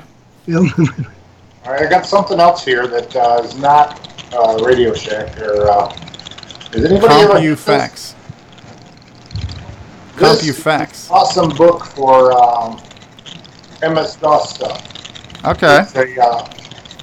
It's all about how to service and take care of MS-DOS machines. You know, it's That's like neat. Repair Your PC book. You know, it has all about memory and chips and interesting things. It was really good. Back in the day, this was really cool to have. And I found my RS-232 program pack information thing that came with it. Oh, I remember that book. These came in a blister pack with the program packet, you know, on the front of it. Yeah. And then I have found other books. TRS-80 graphics. I've got one similar to that. Yeah, I love those things. Don Inman. Don and his son did the Coco version of that. TRS-80 programs. Yeah, neat. All right, and then you saw this. I posted 500 pokes, peaks, and execs. Oh, I love those things. I think I've got a few of those from a couple of Coco Fests ago. Yeah, I remember those. An additional 500 or 1,000 or something. Yeah. Yeah, there's a Coco 3 version as well. Yeah, the guy from Microcom Software sold this, and this was, I used to live in Rochester, New York, and this guy was in Fairport, New York, which is like a suburb. And I used to go over to their little office thing. In fact, I did signs for them. It was interesting. Neat. They were one of the biggest suppliers, actually, for the Coco in the late 80s there, and they did Word Power and a bunch of other things, too. Disto Super Products Super Controller. Yeah, I found my instruction booklet for it, which is good to have. Also, everybody's seen this Bill Barden book. Yeah, I have that one. Color Computer Graphics. That's a neat one. Here's one. How to Program Microcomputers. Also by William Barden. William Barden. Neat. That reminds me of the Lance Leventhal interview that recently just came up on the Antic podcast too. That was interesting to hear him again. Line printer. Wow. TRS-80 microcomputer system. Line printer 7. One in a box. Wow. Yeah. And then this is for IBM compatible. Music and sound. Neat.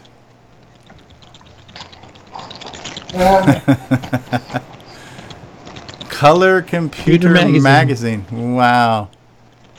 Jake's Memory Map. Hot Cocoa. Digitize me. Put me in the Matrix. Beam me up, Scotty.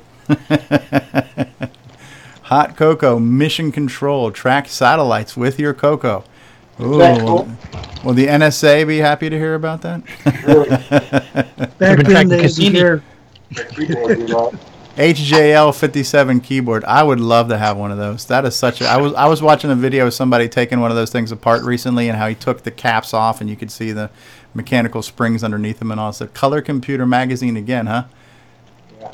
It's like a Superman dude ripping his shirt open. And then, not quite as thick as the Rainbow in its heyday, No. but still a good magazine.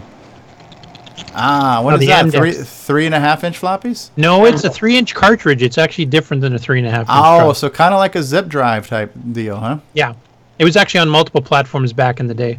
And what was the capacity of those? Was it 600K or 300K or something? It wasn't bad. It should say on the ad, but I can't remember the exact number. $379. Does it say the capacity? I think it was 624K on both drives combined or something. It was some weird number. So not quite as good as a hard drive, but better than a handful of floppies. May be accessed by manually flipping the media over. Oh, two-sided. Yep. Pretty cool. Neat. And let's see. I got one other thing here. This here is a old-fashioned cover for.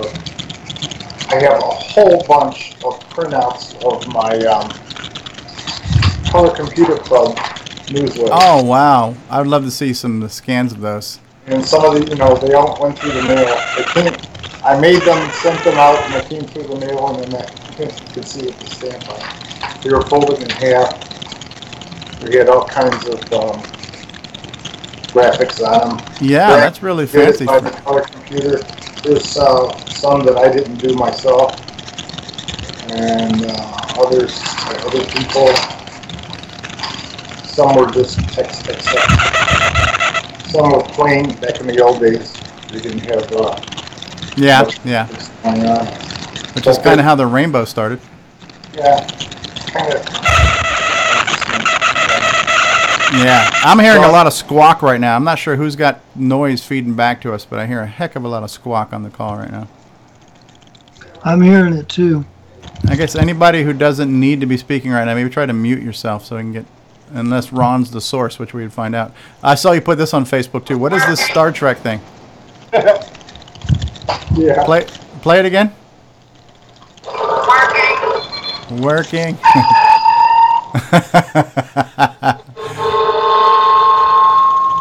It's a Star Trek noise.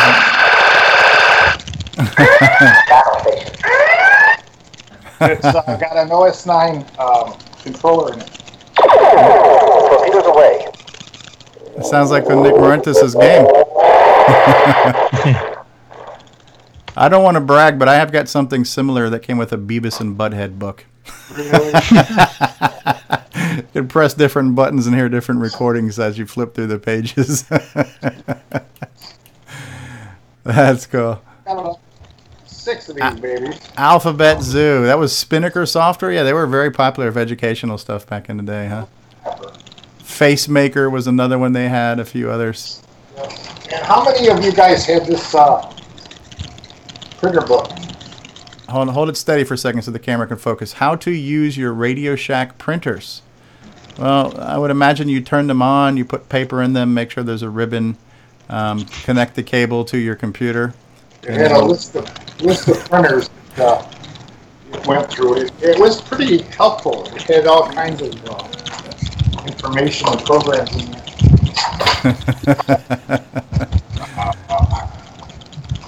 I found this finally. I've been looking for this. The stereo music synthesizer, the Orchestra 90 manual. Yeah, that's cool.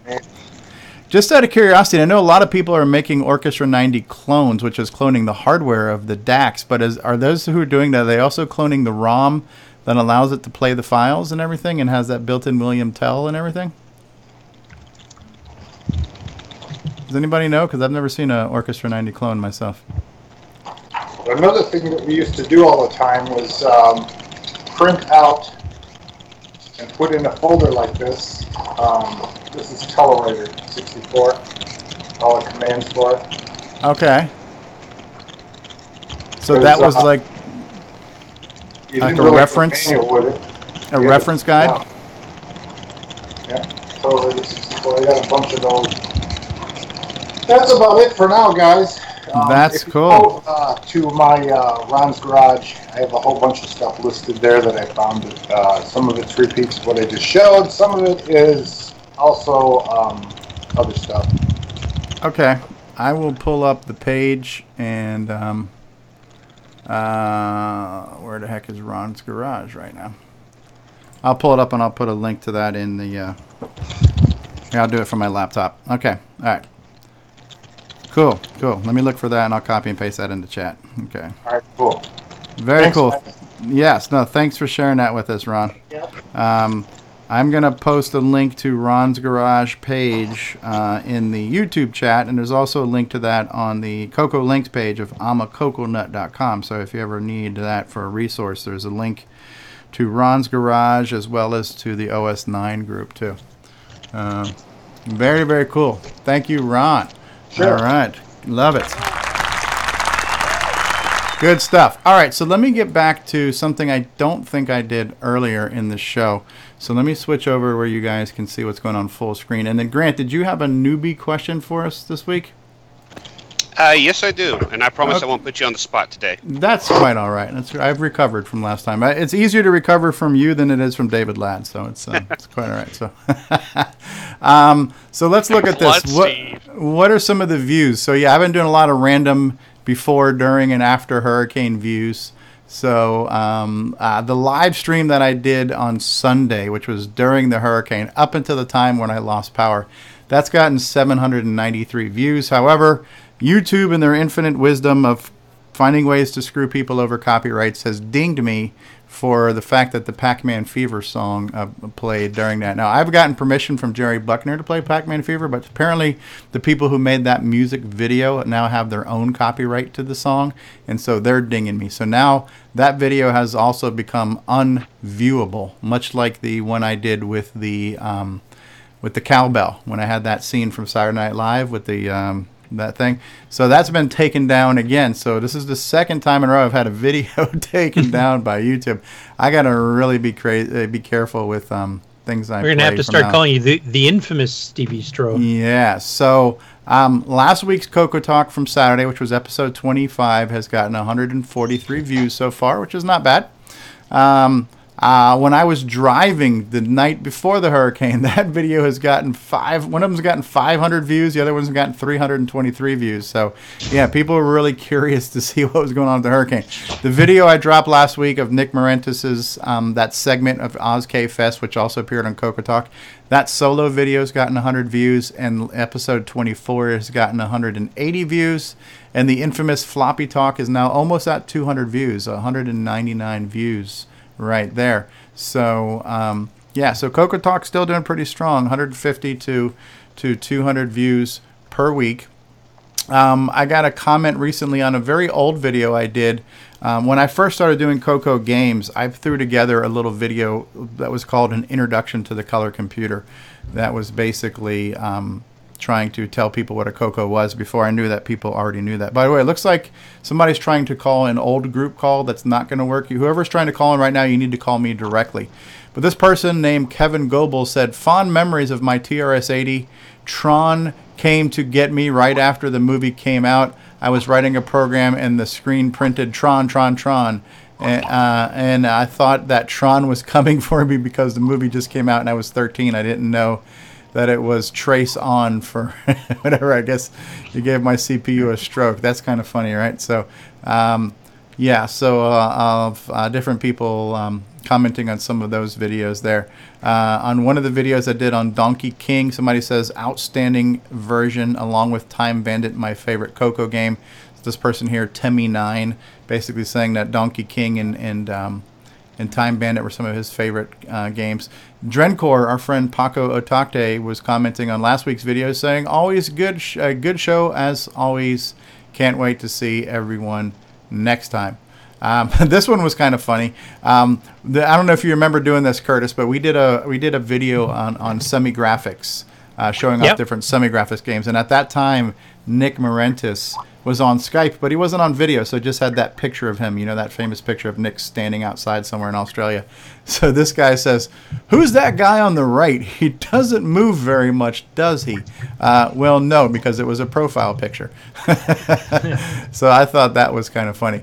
I don't know if I mentioned this before, but we're at 1,411 downloads on the podcast right now, and I'm episode 25 from last week will get published later today, hopefully. What are our most popular episodes? Bruce Moore is joining us right now. So our most popular download right now, still holding strong, is Nick Marentis' Pac-Man Update 1.1 is our most listened to podcast right now with 96 downloads. Coming in at number 2 was episode 21, where we announced that's now climbed the charts.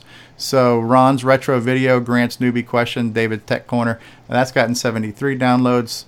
Retro Innovations coming in at number 3 with 72 downloads. Community Chat. So some of the other episodes are really starting to get more listens to now. For the longest time, the most listened to episode was episode 1, because obviously that was the first one that was posted. But we're now finding that some of the newer episodes are getting some good download counts on their own. So pretty cool stuff. It's just I like to try to acknowledge when people are are commenting on this and giving us feedback. And so Bruce Moore has joined us. Jacob Moore has joined us. Hey, you got your Coco 3 yet?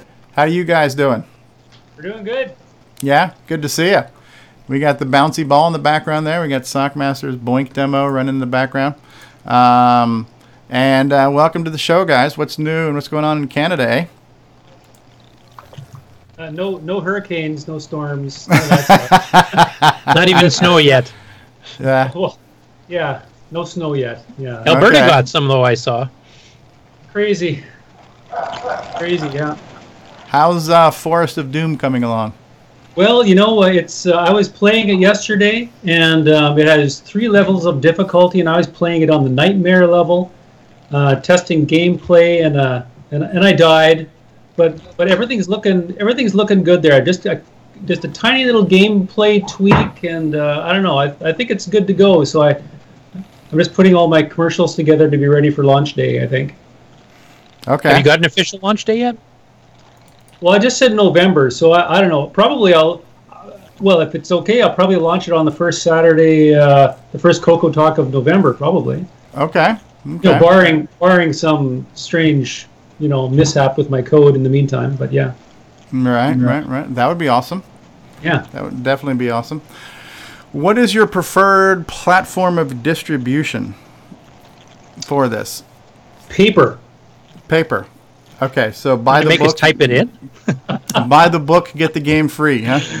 Yeah, in the book there's there'll be a download link. So okay. you type that in, and I'm including a soundtrack. You're supposed to put on your favorite music player and have spooky music in the background while you're playing. Now, is this original compositions? Yep, it is. Yeah. Ah, that's cool. So that's value added right there. Yeah, well, you hear bits of it in my commercials. You'll hear yes. Yeah, definitely. That is from the soundtrack, yeah. Okay. You should actually, we were talking about this earlier, about hooking up MP3 players up to the cassette port and then turning audio on. You should actually have that as an option, have the sound coming through the Coco itself. Well, if we could figure out how to do that, that'd be cool. The other thing that occurred to me is there are a few people using DriveWire. Could I tell DriveWire to place? I don't know. Yeah, you can tell DriveWire to play MIDI stuff, I know. The other thing, too, is at some point in time, and I know your development is locked right now, but, Ed Snyder has all these media players for the Coco SDC. Yeah, you could make it a freaking media file and stream that, Well, if him and Curtis can get together an OS 9, some code that'll do the streaming, because I hope to do my next project using Basic 09. Oh wow! Then maybe we could definitely have like I would love to have some sort of video or at least audio cutscene thing going on, and the possibilities are huge. Yeah. Well, Nick Marionettes would be very happy to hear that's coming through in OS 9. So I'm sure he did that last weekend. He's a good friend of mine. I'll let him know about it. I think he's already finished up his game Funstar, and he's working on the next project. So good. Good stuff. Yeah, Nick's birthday was the other day, and I sent him a little message in Skype saying happy birthday. He says he's in the middle of selling his house. So he's selling his house, and they're moving into a new house. So he's been a little bit preoccupied, so he hasn't had time to do Coco activities as of late. So hopefully we'll have Nick back in the near future.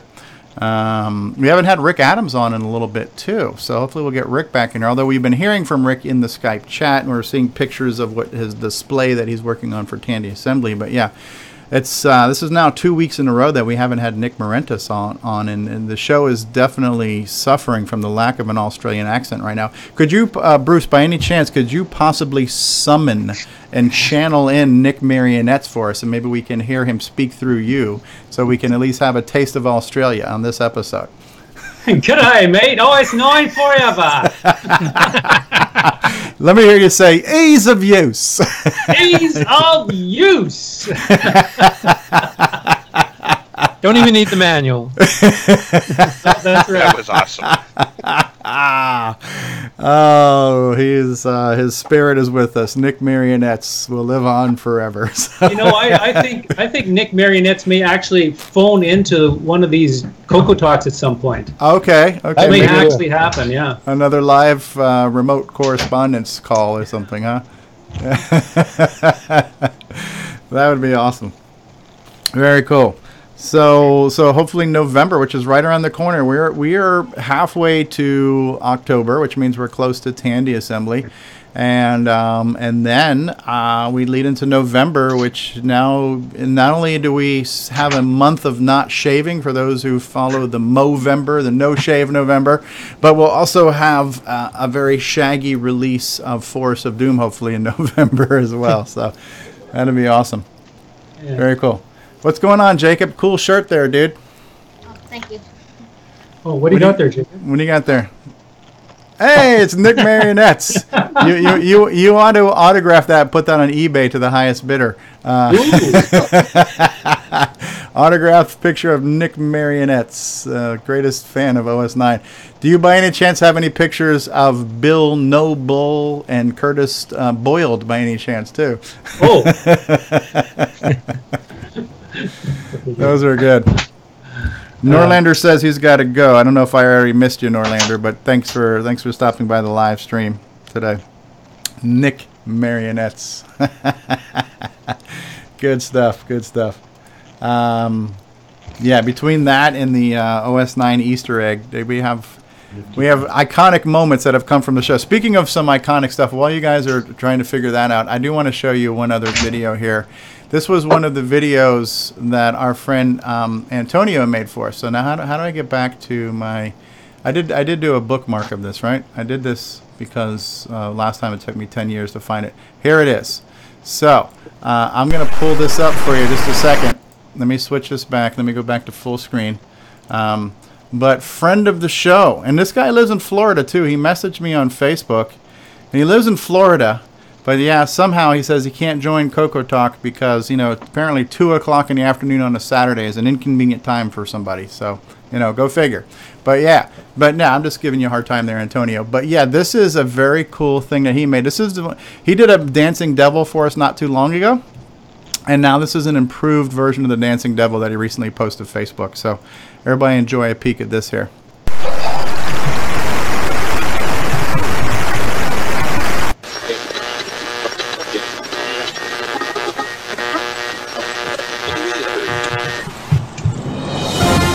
This is Coco Talk, the nation's leading live talk show featuring the Tandy Color Computer. With your host, Mr. Gameplay Goodness himself, Stevie Stroud.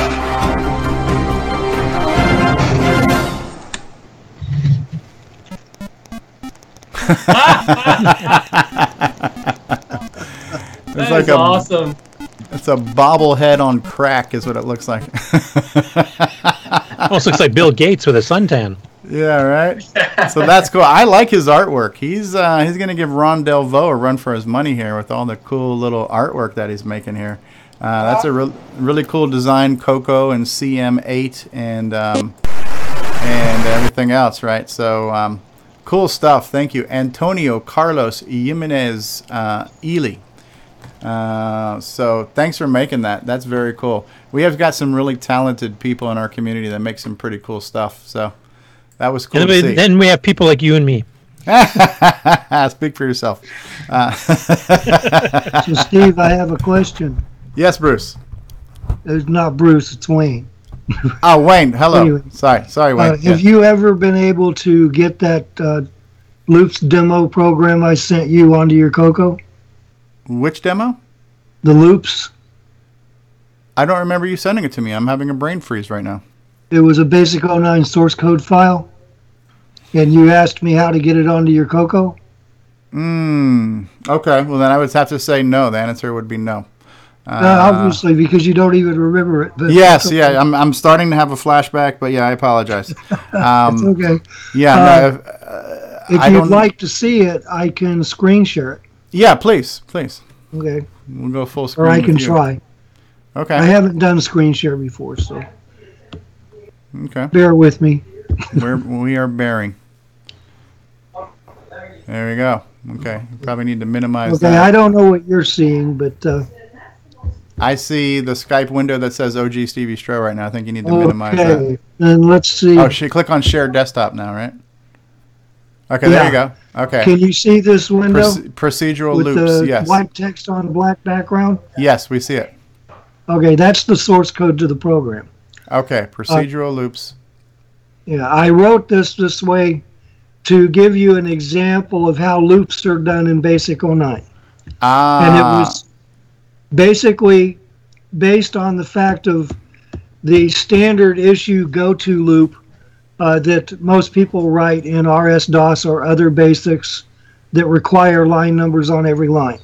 Okay. And since goto is actually pretty well frowned upon in most instances of programming, Basic 09 has the strength of giving you multiple ways of doing loops so that you don't have to resort to goto loops.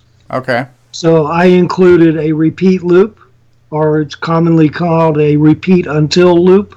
Okay. I gave you a while loop, which is also called a while end while or while do end while loop.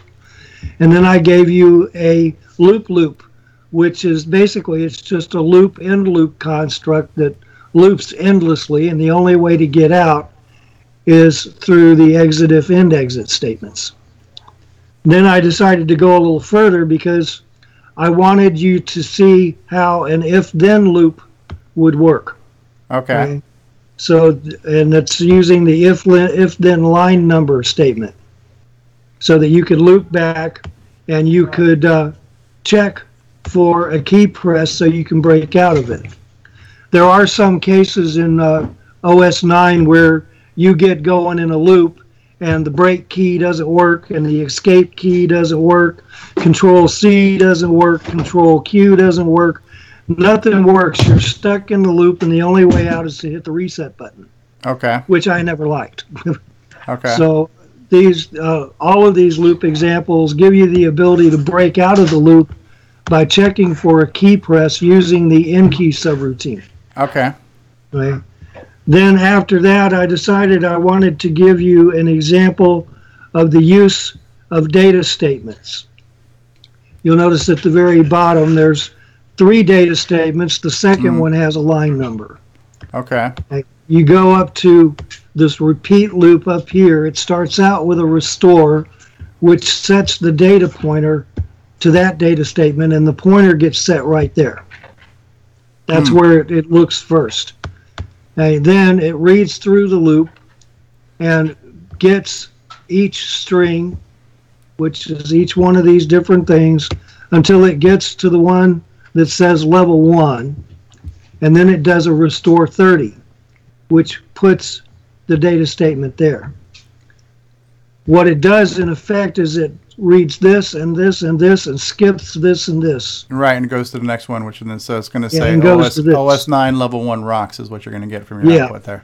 Yeah. All right. So then I did a second run through it where it just got every one of them, so you could see that it would print them all out. Okay, so with OS 9, if you want to use, but basic 09, if you want to use a line number, you just put that line number in the front of that. But it's kind of like a child-parent relationship where the following statements don't necessarily have to have line numbers if you don't need to refer to them specifically. Exactly. Yes. And the line numbers are actually labels. Labels. Because they are branch locations. Okay, so if you didn't want that to be 20, you could call it data, or maybe not well, data. Well, no, that's the difference right. with Basic 09. While it is basically a label, you're restricted to using numbers. Okay, so you still are numeric labels, so it's not like... you can make it any number you want. I could have made this one, for example, 2 or 200. And so it's not like a linear sequence in this case of an actual code line number like in normal BASIC. It is literally just a label. So if you label things in a non-sequential order, they'll still show up that way. Well, again, due to the restriction of numbers, if, for example, if I made this 2, this could still stay 30. But line number 10 would be moved after it. So I would have to remember line number 10 to 1. It does mentally reorder the things. Yeah, it does keep the numerical order going. Oh, it does. They're not actual line numbers. They're just labels. They're labels, but they will get sorted. They hard-coded it to be numbers. Okay. Yeah, and that's only if it's within the same procedure. Oh, that's Nick Marionette. Yeah, that's local to the procedure. Local to the procedure. procedure. You can have another procedure in the data space that also has a line number 10 and a line number 20 because it's separate. Each procedure is self-contained. Yeah, procedures are actually named. Code. I love this code because it says OS 9 rocks. Yeah. What about the ease of use? Do you like the ease of use of this, Nick? Well, ease of use is as long as you don't have too many line numbers, I think you're just fine. Well, that is the whole point. The idea is to only use line numbers when you really need them. Okay. Right? And they're only needed in branch situations. So you're either go subbing to a line number or you're go toing a line number. Okay. And the only real instance of goto in this code is the if-then line number. It's basically saying if the key press is null, then go to 10. Okay. Right? Okay. But you don't use the word goto in that instance. Right. And I purposely left out an example of goto because you already know how to use that one. Yep. So that was the basic idea, was to show you the use of line numbers in BASIC 09 as compared to RS-DOS or any other BASIC. Okay. And also to give you an idea of how to do checks for key presses on your keyboard so that you don't get stuck in a loop. Gotcha. Nick Marionettes and or Bruce Moore, is any of this useful to you, or is this knowledge that you guys already possess? Well, I mean, this whole structured looping business, it's a part of structured code, so it's very, if you're going to get into BASIC 09 programming, this really is the way to go. Using the line numbers, so far, the way I've seen it used is only if you're using, I think you're doing error trapping. I think you're required to use it. Yeah, so error trap, you have to use a go-to. Because it's a go-to. Yeah. It's on error go-to. Right. If you use on error by itself, it resets the error system. Yeah, that's so right. It's on error to reset it, on error go to specific line number to go to a particular place in the code if an error gets encountered. Yeah. Yeah. So, okay. Anyway, so I wanted to show you how it runs. So I've got VCC running here. I wanted to show you a couple of things, as a matter of fact. Let me go back here a minute and go to the file properties. If you get a chance, if you could ever get this onto a disk image and send it to me that way, then I can load it in, I think. You'll notice that the number of characters is 975. The file size is 1060. Okay. Now, when you load it into BASIC 09,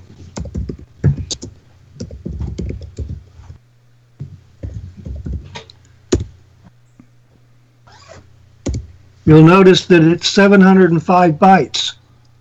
Wow. And it's because the source code is not loaded as source code. Okay, as things opposed get tokenized. to BASIC, where the entire file is being loaded and it's being stepped through one character at a time. BASIC 09 precompiles the code. Okay. So instead of seeing, for example, let me edit into it. This first line here, dim key press string 1, is not stored that way. The dim statement has a token, key press is a variable and has its own identifier, and string 1 has a token. So it's stored that way, and then when you see the source code statement, it's BASIC 09 decompiling the statement and recreating your source code. Okay, that's what it does. So when you do a list, here it's list all. It's actually decompiling every line as it goes through it. Right. Interesting.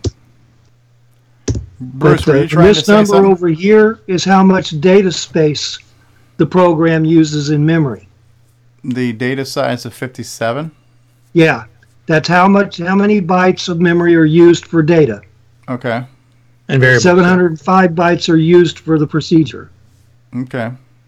So then when you run it, it'll keep going through that first loop until you press a key. Mm-hmm. Okay. Then I press another key to get out of that loop, another key to get out of that loop, another key to get out of that loop, and then it goes through the data statements. So that's how loops work in BASIC 09 compared to how they work in BASIC. Okay. And you can do actually a lot more with them this way, I believe. Yeah, it seems somewhat intuitive. That was what I loved about BASIC 09. It was easier for me to get through than it was to try to get through RS-DOS. Right. Well, there's actually 3 words we use, and I hear them right now in Nick Marionette's voice. But ease of use. There you go. So that's anyway, cool. Yeah. Thanks for sharing that with us. I just wanted to show you that because I still don't have a way to send you anything that you could physically load onto your color computer. Well, if you can make it into a disk image, just a .dsk file. I can do that. Actually, this is the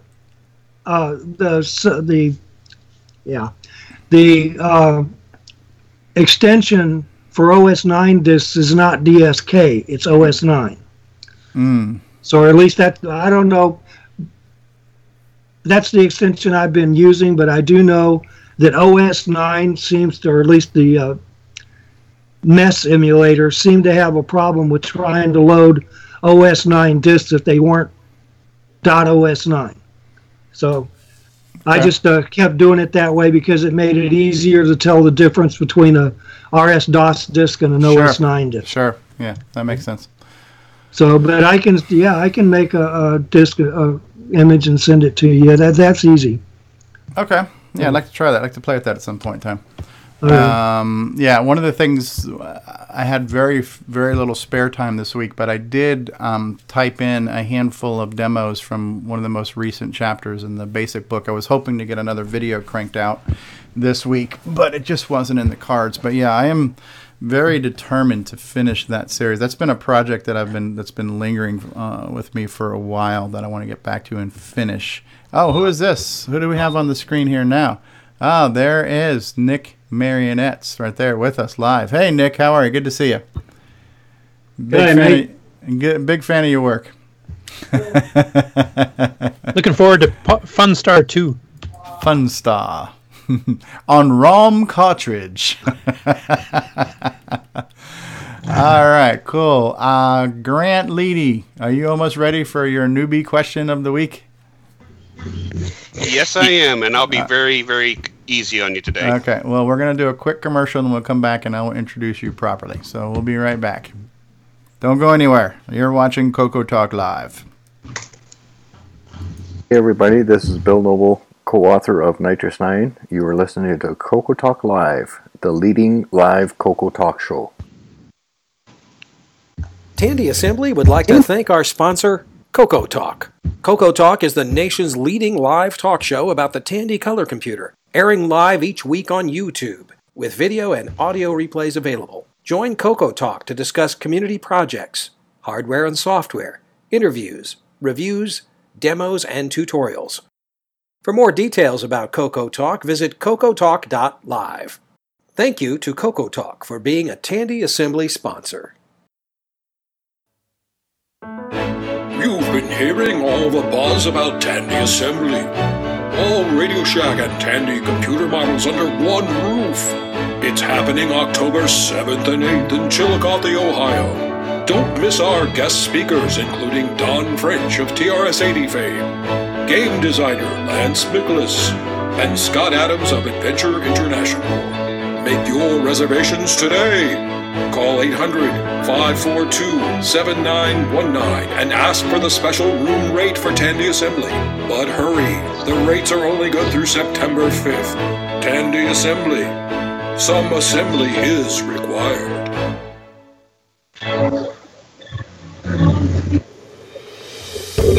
Hi, I'm Mike Rowan, one of the organizers of Tandy Assembly. We look forward to seeing everyone in Chillicothe, Ohio. I wanted to take a moment to talk to you about one of the great events at Tandy Assembly. That's the No Minimum Bid Auction. First, all of the auction items are donated. All proceeds from the auction will go toward the cost of the event. The auction is a great opportunity to get some big bargains on unusual vintage computer items. It's also a great deal of fun to see people, sometimes best friends, trying to outbid each other. We certainly hope you'll join in the fun at Tandy Assembly. As I said before, all of the auction items are donated. If you have any items or duplicates in your collection that you are willing to donate to the auction, we would certainly appreciate your donations. Just bring them to Tandy Assembly or contact us through our webpage, www.tandyassembly.com. Thanks, and we look forward to a great time with everyone at Tandy Assembly.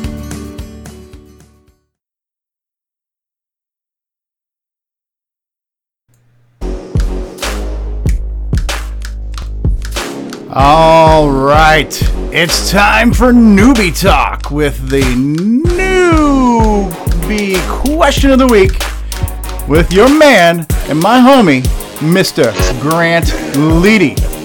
Take it away, Grant.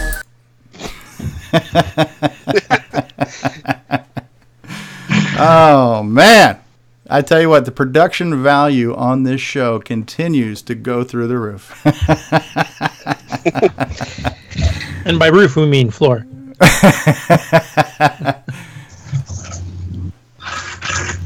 So what do you got for this week, I got Grant? an easy question for you guys today.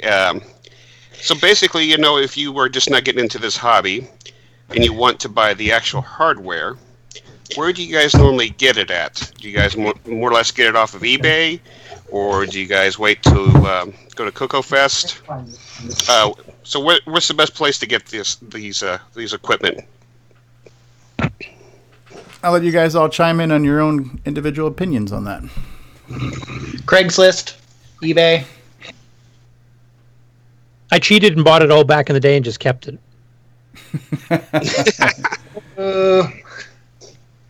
And that's I assume you're not talking about new stuff like the Coco SDC and the that sort of stuff you can buy from the usual sources who make them. Yeah, that's correct. More or less like the retro stuff. Is there anything you guys would suggest for people on eBay to avoid? Any bad stories, or did you guys get anything, or did it work? I always recommend price shopping. Go around and look. If you're interested in Coco 2 with 64K, go out and look at all of them. I mean, I've seen some that start out as high as $80 or $90, and some that start out at $20 or $30. And the couple that I've gotten are right around $50. So. Yeah, Michael Newman in the live chat saying his method is eBay mainly, although I still have my Coco 1 and my original stuff from back in the day. Yeah, I started on eBay. I made some eBay rookie mistakes when I first started, not knowing certain things. So I ended up bidding on 3 Cocos at the same time, hoping I would get one of them, and I ended up winning all 3 bids. And so the first time I bought a Coco 2, I got 3 of them. So we just call those backups, Steve. Yeah. What recently I have taken a lot of my surplus and released it back into the community at very reasonable prices. So your best bet is to have something like that, where if it's somebody from the Facebook group or from the mailing list that says, hey, I've got a machine, at least it's from a trusted source and you can even see a picture of it working, and hopefully a reasonable price. eBay's hit or miss. I have bought probably a dozen Cocos on eBay, and maybe only 1 or 2 of them have had minor issues. And most of the people who have them don't know how to test them. Most people don't even know that that's not a composite output; it's an RF output. So they don't know how to connect it to a TV to see if it even turns on. But what I've seen, and you guys have seen that video where my Coco 3 stopped working and I just had to reseat the RAM chips. The machines are almost bulletproof. They're pretty resilient machines. So I would say the odds are buying one on eBay, you've got a very strong likelihood of it working. And if it doesn't, then you have people like Richard Lorbieski who know how to fix them. And you've got Mark Marlette from Cloud9. There's a handful of people in the community who know how to work on them. Where's your best deal going to be so far that I've seen? It's the no minimum bid auctions at Coco Fest. So if you can make it there, that's where you're going to get your best deals, hands down. I think enough time has gone by. I'm going to tell you guys what I got that TDP 100 for at last year's Coco Fest. Remember when I got Steve Noskowitz was there, and he had a table full of stuff? So I was one of the first people who saw him, and I saw the TDP 100, and I go, man, that's great. What do you want for it? And he goes, would you give me $20 for it? I'm like, hell yeah, I give you $20 for it. I literally gave the guy $20 and I got a TDP 100 and I grabbed it because I knew I could fit it in my suitcase. So that's a steal. I still remember that CM8 monitor that walked out of there for, was it $40 or whatever it was, even if it was $80, it was a steal. So the prices at the auction are the best prices. And so I'm hoping that this year at Tandy Assembly there will be something similar, and I am driving to Tandy Assembly fully intending to hopefully get something at the auction and come back with some spoils of the show, Hey Steve? Yeah. One more thing on eBay, on Facebook group. You're breaking up. Mark. Yeah. Can you hear me now? Yeah. Yeah, there's a guy on the Facebook group, Carlos Camacho. Yeah, Carlos Camacho. Yeah. Anyway, so he fixes up various Cocoa 1 and Cocoa 2s and puts them up on eBay. So he usually gives links to his auction. So if you want to buy somebody, you're going to get a good, a good working unit and a warranty, from what I understand, then. Yeah, that's a trusted member of the community. He was at Cocoa Fest this year. We met Carlos. He had the dragon shirt. I got when we put up the pictures of the photo album, I got a picture of me standing next to him. He was wearing a dragon shirt. Carlos Camacho. Yeah, so he does that. He's done a couple of unique ones too, where he did the Darth Vader Cocoa, where he spray painted the whole thing black and put that out there. He did a thing that I don't know if it was the catalyst for a Cocoa Crew discussion, like what's the benefit of putting a 6309 in a Cocoa 1 or 2, but that's one of the things that he mentions too, is that when I do it, I'm going to go ahead and put a 6309 in there, which is a faster chip. And and that was a host discussion, like what's the benefit? What's the advantage of having a 6309 in a Cocoa 1 or 2? And maybe you guys can chime in on that. The only thing that I can think of is that we know it runs cooler, right? So your Cocoa might run a little cooler. You can use all the functions. Sorry, go ahead. Oh, sorry, Curtis. I was just saying, running cooler means your gear is going to last longer. So. Yeah. What I was going to say is that there's no reason you can't use old 609 software on a Cocoa 1 and 2 either. You get the same advantages as you would on the Cocoa 3. All the extra instructions still work, your TFMs, your hardware divides, etc. So you could write software for it. And I think there's a few patches that David and I have snuck into the level 1 Nitrous 9 now that is actually 609 optimized as well. Interesting. And you can also get the 6309s cheap. Yeah, and they're more available, I guess, right now, right? Oh, yeah. I mean, I'm actually thinking once I get out of my rush season, if the darn thing ever ends, that I might take some of the older Cocoa 1 and 2 games that are a little bit slow and see if I can actually patch them with a couple of 609 instructions and see if we can speed them up. That would be kind of cool. That's an interesting project. And the benefit there, too, is that most of the Cocoa 1s and 2s, the CPU was already socketed, so it's an easy replacement, unlike a Cocoa 3 where you literally have to desolder the CPU and put in a socket, which is not within the skill set of the average civilian, So a Cocoa 1 or 2, it's a very easy thing to do. There's no downside to it. None of the old legacy software is aware of the chip and would take advantage of the chip automatically. But like Curtis is saying, that you could possibly, patch something to take advantage of it. And if nothing else, if you get no speed benefit, a reduction in heat of your machine, which lowers the internal temperature, extends the life of that machine. I'll never forget one of the things that Richard asked me to do when we put the RAM in there. He's like, all right, now do this. Pick it up and drop it. Give it the drop test, And I literally just picked up my Cocoa 3 and like a couple inches off the ground and just dropped it on the freaking table and boom, and it didn't skip a beat. The cursor was still blinking, so it didn't even lock up the machine. So the things are built like Sherman tanks, And actually that idea is stolen from the Apple III, because that's actually what Tex used to tell people when it started overheating, because the RAM would start popping out of the sockets from the heat. And that was literally what they told you on the phone, was pick it up and drop it on the table, and it would reseat them back down and they would work. Kind of like loose teeth, they might just go flying.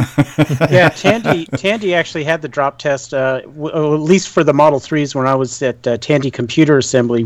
They would actually lift them up about 2 inches off the ground and drop them, just to make sure that they still worked. Yeah, and I had no reason to doubt you, and I suspected it was a fairly safe thing to do anyways, but I figured I was in good hands between you and Sockmaster with your wisdom, so. But that's funny. Steve, Bruce here. Yeah. Just back to the newbie question about where to get hardware. I wonder if someday we'll be getting down to the point where we actually buy broken machines and get them repaired. If that's all we're going to have left, that actually ended up being a choice I had to make. I had a broken machine. It's like, do I get a new one off of eBay or do I repair it? And in the end, the repair was not only cheaper, but then I got the 6309. I got the cooler running bits put into it. So I wonder if it'd be worth, just kind of picking up a broken Cocoa and just getting it repaired and, a few bucks and away we go. Yeah, I actually have gotten a couple of good deals off of eBay where there were broken, as is Cocos, and of course I can fix those and I can scavenge parts off of them too. So It's a good deal. Some of the descriptors you'll see, the most common one is untested, where people don't know how to test it, so you're thinking it's a gamble. I think it's a calculated risk. But sometimes you see ones that say sold for parts, for parts only, where they're assuming it's not working, and they're saying, well, yeah, maybe you just need a keyboard, or maybe you can use the shell. So there are some systems that are presumed to be not functioning, and they work. I lucked out with one of the Cocos. I think it's the Coco I sold to you, Grant, where I bought a Coco. I took a risk because it said not working or untested or not working or something like that. I was buying it hoping I would get an 87 gimme, and it was a crapshoot. And so I'm like, well, because I needed an 87 gimme for my RGB adapter. So I bought it. I took a risk, and I think I got it for like $100 with shipping, so it was reasonably priced as far as Coco 3s go. And it turns out that the bloody thing worked, and it still only had an 86 gimme, not the 87, but it was a working Coco 3 that the guy just didn't know it was working. So sometimes even the ones that they think they don't work, they might actually work. Hey, Steve? Yeah. When we're talking about swapping the CPU, the Dragons all seem to be socketed as well. So yeah, right. And I think that was part of that discussion. Is there an advantage to putting it in a Dragon? And again, there's no disadvantage. So even if you don't notice, one of the things that Carlos mentions in his description is that we're putting in the 6309, which is the high-speed chip, and yes, it is a faster chip, but will 99% of Coco 1 or 2 software yield any speed gains from this, not without modification. So the chip itself might be faster. It's like putting in a hot rod engine, but having that how they have the chip that limits the horsepower of the faster sports cars. It's kind of like the software has limited the hardware, because if it's not meant to unlock it, you're literally not going to see it or feel it. But it's not a bad thing to have it. Yeah, no, there's definitely software. Like I said, Nitrous 9 has already got some patches, and I think David and I will be going and pursuing that a bit further and adding some more stuff that speed it up. If you have a 64K RAM, you can copy the basic ROMs in and then patch the IRQ routines so that you can kick it into native mode, which will give you 10% to 15% speed up on every basic program, above and beyond this, what it normally does. So there's a few things you can do. And then, like I said, if we patch some of the games, like some of the games that might use stack blasting to copy between screens, well, if you change that to a TFM, it speeds up by 10,000 cycles a frame or something. So, wow. And those processors are very cheap. In China, you can get them through eBay through China, I think as low as $1.30. And I also sell them here stateside for $3.49. And I also, if you want to add a socket to it, you can also include it in the order, and it's a little bit extra, but it comes out to $4.25. Hey, Richard, while I have you here, you're going to be at Tandy Assembly. Yes. I'm wondering if I can bring 2 Cocos for you to look at, and I'll explain what the symptoms are. You tell me if it's worth bringing them or if you'll even have time to look at them. But I've got one Coco I bought that we believe is a PIA issue, because I've switched out 3 different keyboards and certain keys don't work. Okay. And I think John Linville said that might be something to do with the PIA. So okay. Is that something that would be easy for you to look at? Yeah, I think you can always. I'd be more than happy to look at them. Now I've got another Coco 2 that I bought, and the reason why I bought it is because it was in the box. So it's one of these ones that came with the box. It still actually had the plastic around it and everything else. And I think Curtis and I looked at it together on a Skype call one time, and it looks like it's not reading all 64 of the K. So I'm suspecting that there might be a RAM issue. And I'm not sure if these are socketed RAMs or soldered RAMs, but I didn't bother to open it up. But I didn't know if that's something too, or maybe if I bring you one of these Coco 2s, are you able to fix RAM problems? Yes, RAM is easily available. So, I mean, if they're socketed, it's extremely easy. Just swap them out. So maybe I'll pre-qualify that by looking at it and opening it and determining if it's socketed RAM or if it's But it would be just kind of neat to have that one, if that it's sitting in a box and it's on a shelf and I'm never going to use it. But it would just be nice to know that all 64 of its Ks were fully K-ing, you know what I mean? Or whatever Ks do, I want it to do the full alphabetic capability of the level K, So, so maybe I'll bring those along for grins and giggles. All right, Stephen. I'm sorry. Oh, Oh, I was the other thing about Tandy Assembly, I'm going to bring my soldering equipment and all that stuff. So if you also want to upgrade, anybody wants to upgrade their CPUs to 6309s, be more than happy to do that as well. Because I'm going to, just a hint, I'm going to be selling those processors really cheap. So be prepared. Okay. Yeah, put me down definitely for I think a RGB to SCART cable for sure. And I'm sorry, Grant, go ahead. Actually, I have one more question. It's non-Coco related, but it is Tandy related. I am looking for those old magazines that was made by Fullsoft, PCM. Does anybody remember that magazine? And if so, do you know if they have been scanned and archived anywhere? I remember the magazine. I don't know if it's been scanned.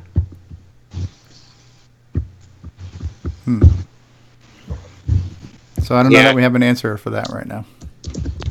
Yeah, it wasn't a very popular magazine, but what did PCM stand for? I don't remember. Curtis, do you remember? No, PCM. Paul Charlie Mary. Yeah, it was a fairly short-lived one. Wasn't that to cover the Tandy 1000 series? That's correct. It was called Personal Computer Magazine. Okay. And I found this link to Wikipedia. Don't know.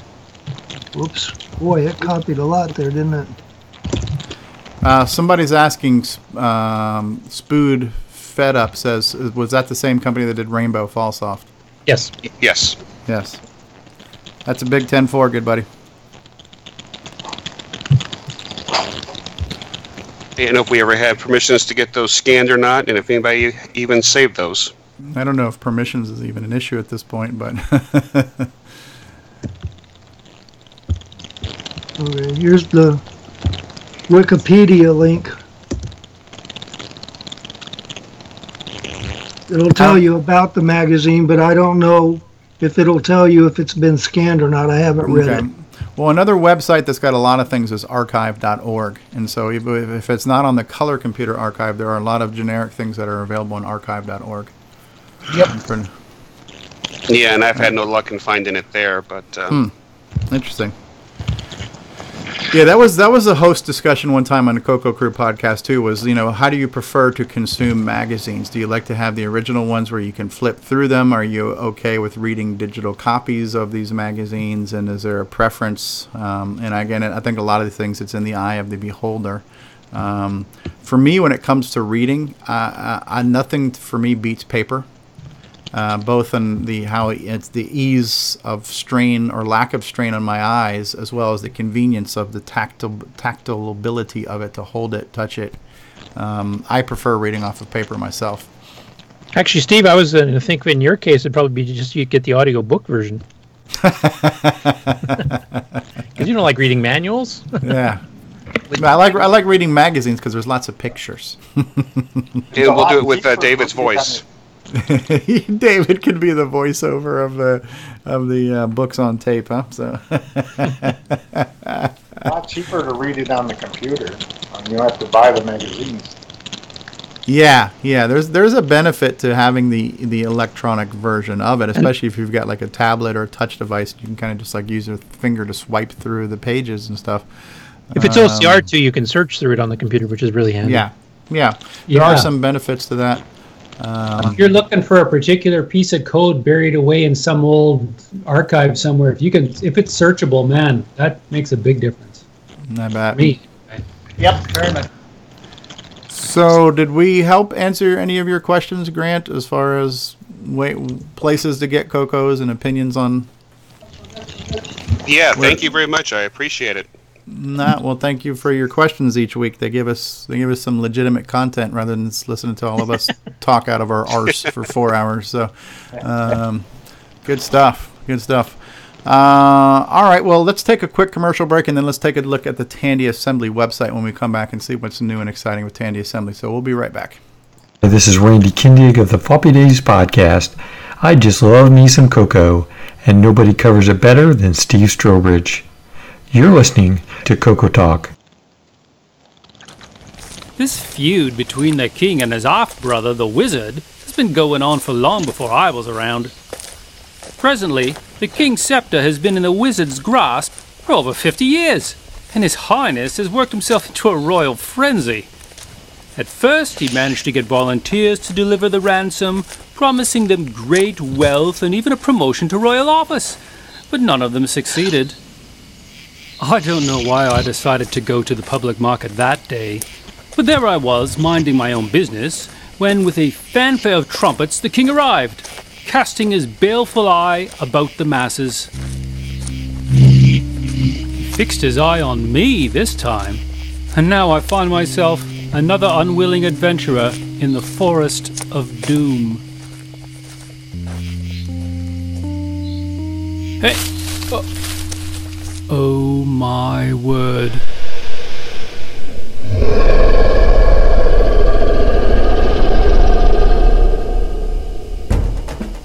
There's nothing for it now, lad. It's do or die.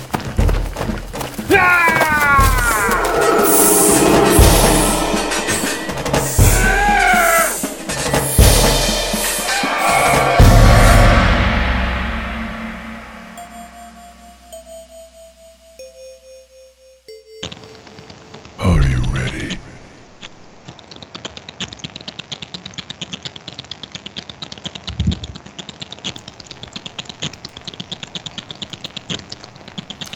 All right. Well, that was the second trailer for Forest of Doom, which was a world debut right here on Coco Talk Live.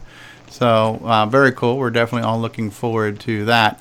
So here's the Tandy Assembly website, which is tandyassembly.com. And for those of you who are not familiar with what Tandy Assembly is, well, it is the first ever vintage computing festival event gathering type thing, similar to Coco Fest or a VCE, Vintage Computing Festival, or some of these other retro events, but this one is focused entirely on the Radio Shack computer catalog, everything from the 70s through the 90s, and of course the TRS-80, the original TRS-80, later known as the Model 1, would launch the Model 3, the Model 4 series. Later on, obviously, our color computer came out. There were many other TRS-80 systems that would become like the Model 2, the Model 16s, and then there became the Coco 1, the Coco 2, the MC10, the Coco 3, Tandy 1000. Tandy 1000 went through Tandy 5000s. There was the what was the 100 model? It was like a little mini laptop. There were pocket computers. So yeah, there's no shortage of machines that Tandy,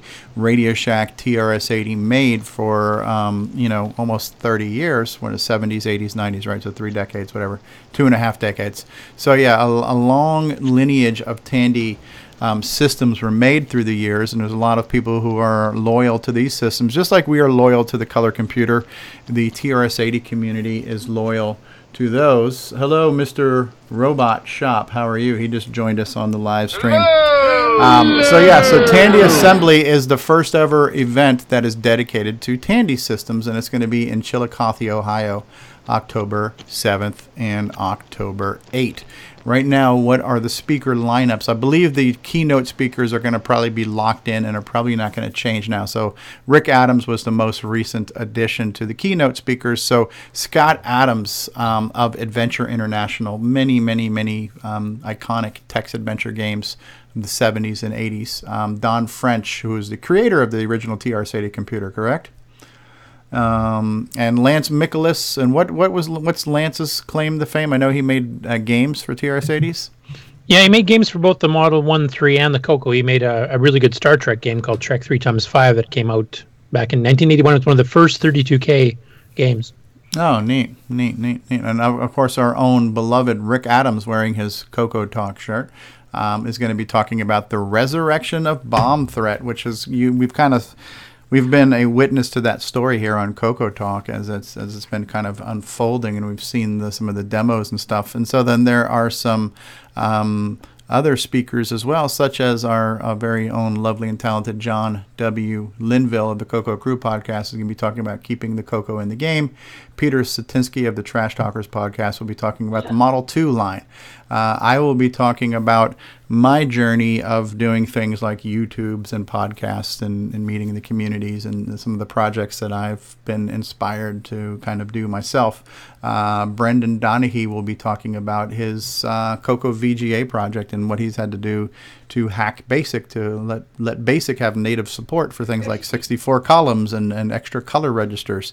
Randy Kindig will be talking about TRS-80's, Tandy's portable computers through the years, and then Arno and Sasha will be talking about an Android-based emulator for TRS-80 Model 1 and 3 that will also have an app store.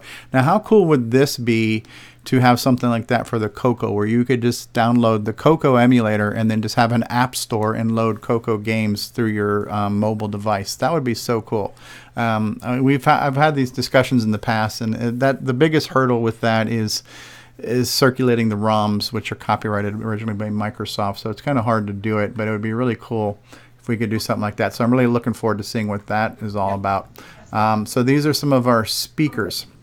There are a number of exhibitors, and so there's typically, if this is similar to how Coco Fest was, there was an exhibitor area, and I love how Bruce Moore called it, as it kind of reminded him of like an art festival. You know, it had very much that vibe where, you know, people were at tables. Not everything was computer oriented. It was very much like a little going to almost like a church bake sale or something, you know, where you have all these different tables and people have different things on display.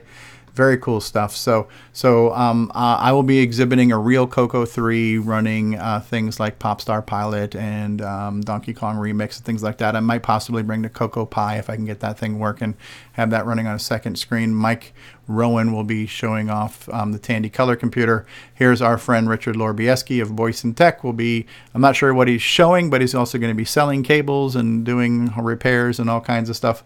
Peter Satinsky will be showing off Tandy Xenix, which is Microsoft's version of the Unix operating system. Very cool stuff. Cloud9, who we know and love, Mark Marlette and Sandy Weimer, have all kinds of products, new and old, for sale. Peter Bartlett and Malcolm Ramey will be having classic TRS-80s with modern upgrades. That'll be interesting to see. Randy Kindig will be showing off Tandy's portable computers through the years. Retro Innovations, our friend Jim Brain. We'll have Tandy Color Computer and General Systems products. Ian Maverick coming down from Australia, showing off his handmade TRS-80 upgrades. There's our friend Brendan again with his Coco VGA. Alan Hightower showing off Tandy 1000 through 5000 series PC compatibles. John Linville with Retro Tinker showing off all kinds of cool wares. Evan Wright and his Tex Adventure tool. Scott Adams will be there again. Michael Brandt, who is going to be carpooling with me as well, and my roommate for the weekend, will be having a display of some of his. He's got an impressive retro collection himself. Rick Adams will be showing off Bomb Threat the Game. Cartridges will be available for sale. Brett Gordon will be showing off Fuzix, or Fuzzix, or whatever you want to call it.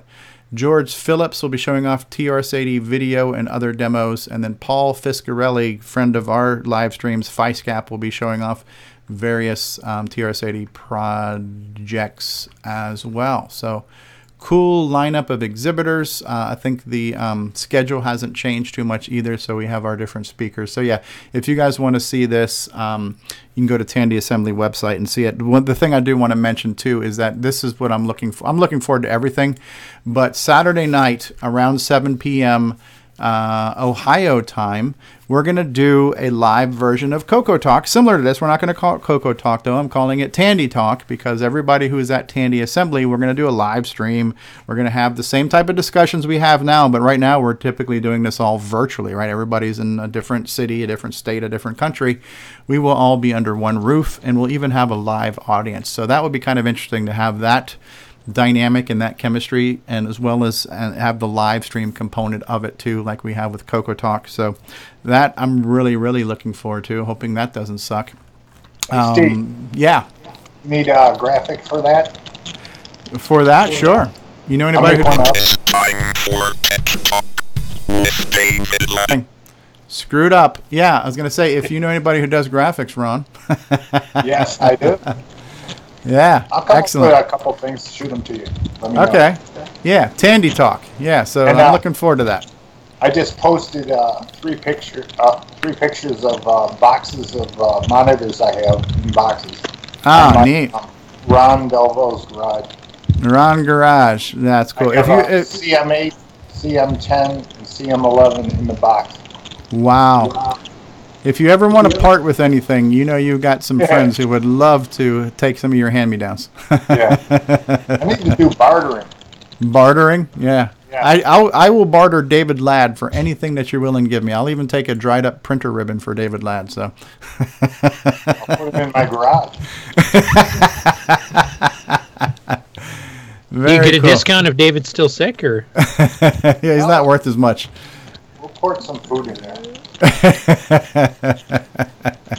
Just make sure you give him a fresh, bowl of water and some dry food, and change the litter box every so often. He'll be fine. So.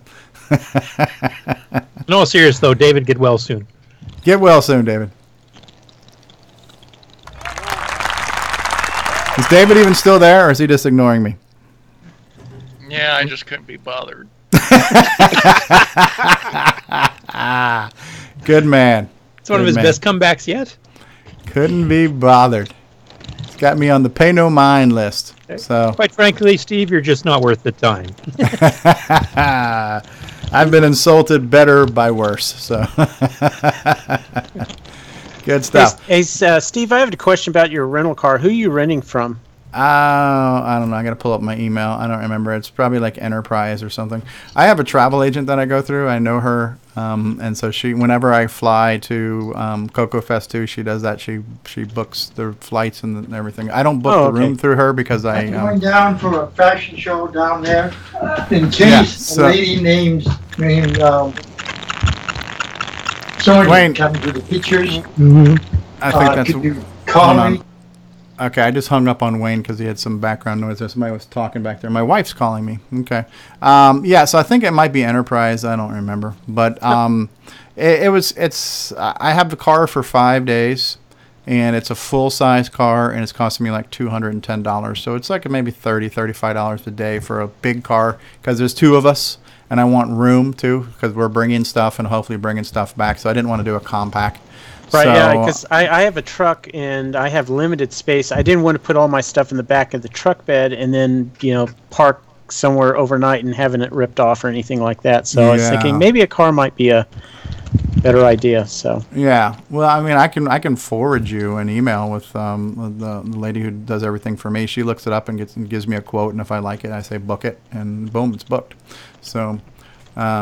Yeah, no, I call back, Wayne. You started having like a lot of noise of you talking to somebody in the background, so I just hung up on you. So call back in, and I'll put you back on the call. I just had to silence that. Yeah, but I'm also so the expense this year, because I'm splitting everything with Michael Brandt, it's a little bit easier. So, it's going to cost me $200 and change for the rental car. It's going to be about $300 for the 3 nights in the hotel. So you're looking at now we're already looking at $500. But when you cut that in half, it's not as bad. So we're going to share the expenses and share the gas and stuff. So it'll end up costing me a little bit less money than me just flying out to Coco Fest by myself. And I now have the added benefit, if I want to buy something at an auction, I can now not have to worry about it. Will it fit in my suitcase and fit on the plane? I'll actually consider doing that next year for Coco Fest too, if I can. I'm hoping to build up my day job business to where I don't have to teach night classes anymore. And if I'm able to do, which I would imagine that should be gone by April of next year. So if I don't have to worry about my night classes and I can take time off, I might do another road trip to Coco Fest, and because they've got awesome auctions. It's worth it. It's worth being in the car 2 days for all the haul that you can bring back from those auctions. You might have to buy a van.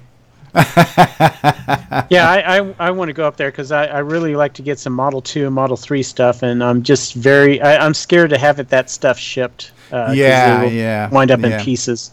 Exactly. That's what I hear. Listening to the Trash Talk podcast, they're basically saying if you're ever going to buy any of the model series of computers, it's always best to get local pickup whenever possible, because most of the people don't know how to pack them well, and most of the transportation companies just don't handle the boxes well. So the combination of those two things is not a safe bet on the machine. Well, I also know for a fact, like on the Model 3s, there was problems with the standoffs for the monitor, and they would break off. So. Oh, yeah, I forgot who I'm talking to. You work for Tandy, so you know better than anybody, so yeah. Yeah, I learned by hearing, I learned by listening to smart people, so yeah.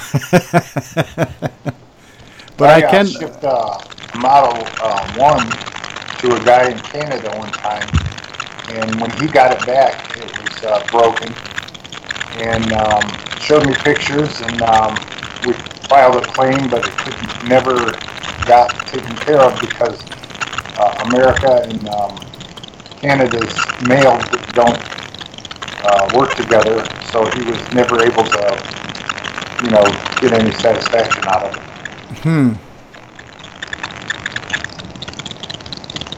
I see, said the blind man.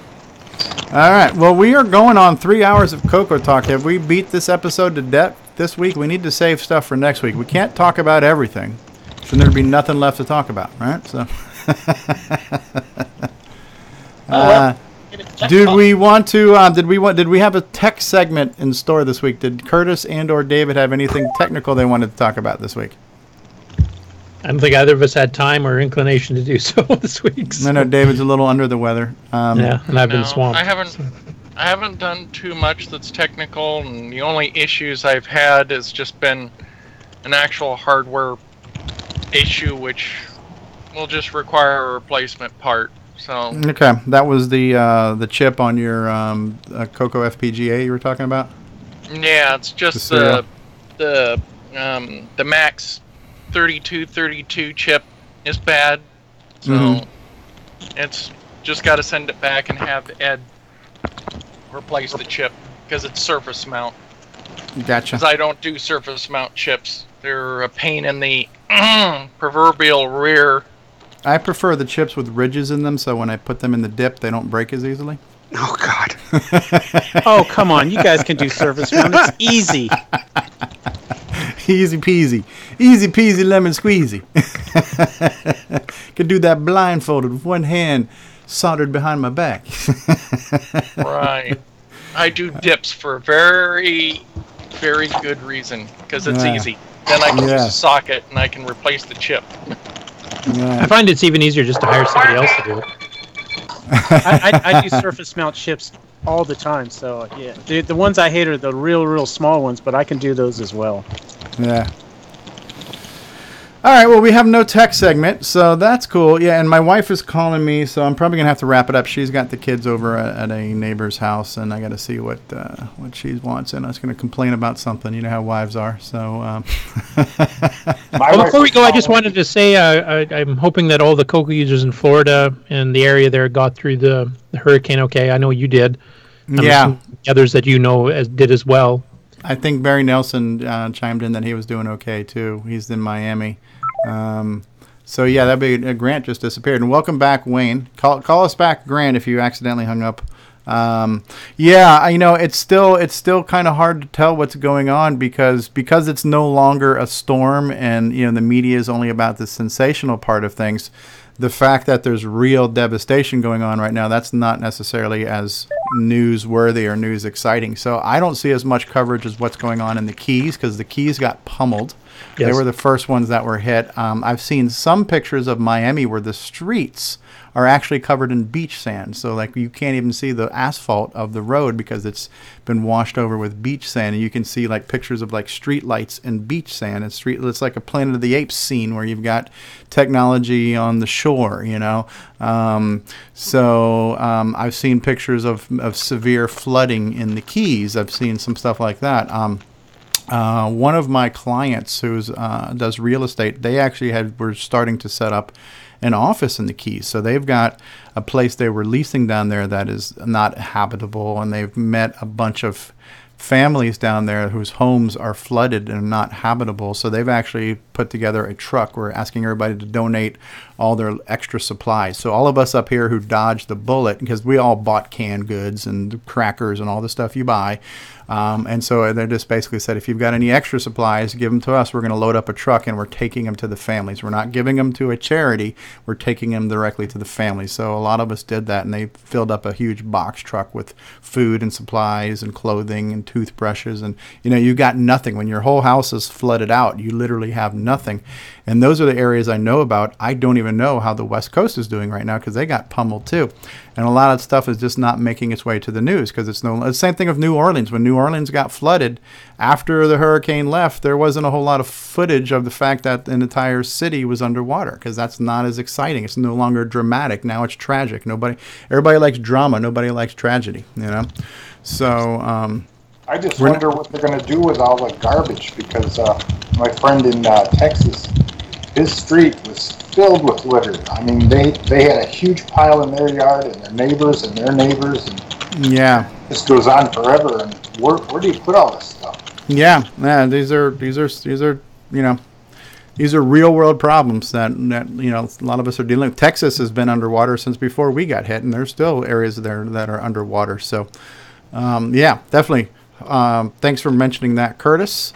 And our thoughts and prayers and hearts go out to everybody, and we hope everybody's well, and we hope everybody gets back on their feet as soon as possible. Not everybody was like me with a camera in the middle of the hurricane live streaming it. So, do you have gas now? Yeah, we're pretty much back to normal here where I'm at. The biggest challenge. Yeah, right.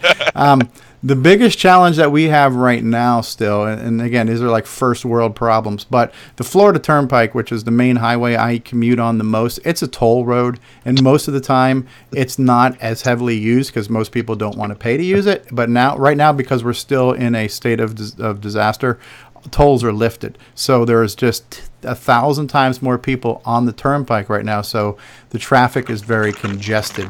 So because I take the turnpike to go teach my night classes, and that's usually a 45-minute drive, and it's now taking me an hour to hour and 15 minutes to get down there each day because of the traffic.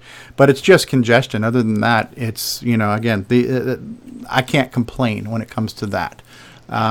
So where I'm at was. Go ahead, Ron. Ballroom dancing or something? I teach floppy forensics, so I get all into the tracks and sectors and the algorithms of the displacements and the diffusion of the. But I teach IT certifications, so A+, Network Plus, Security Plus, Microsoft Server certifications, Cisco, stuff like that. I teach people how to do what I do for a living. So by day I do it, by night I teach it. And on the weekends, we talk about the cocoa.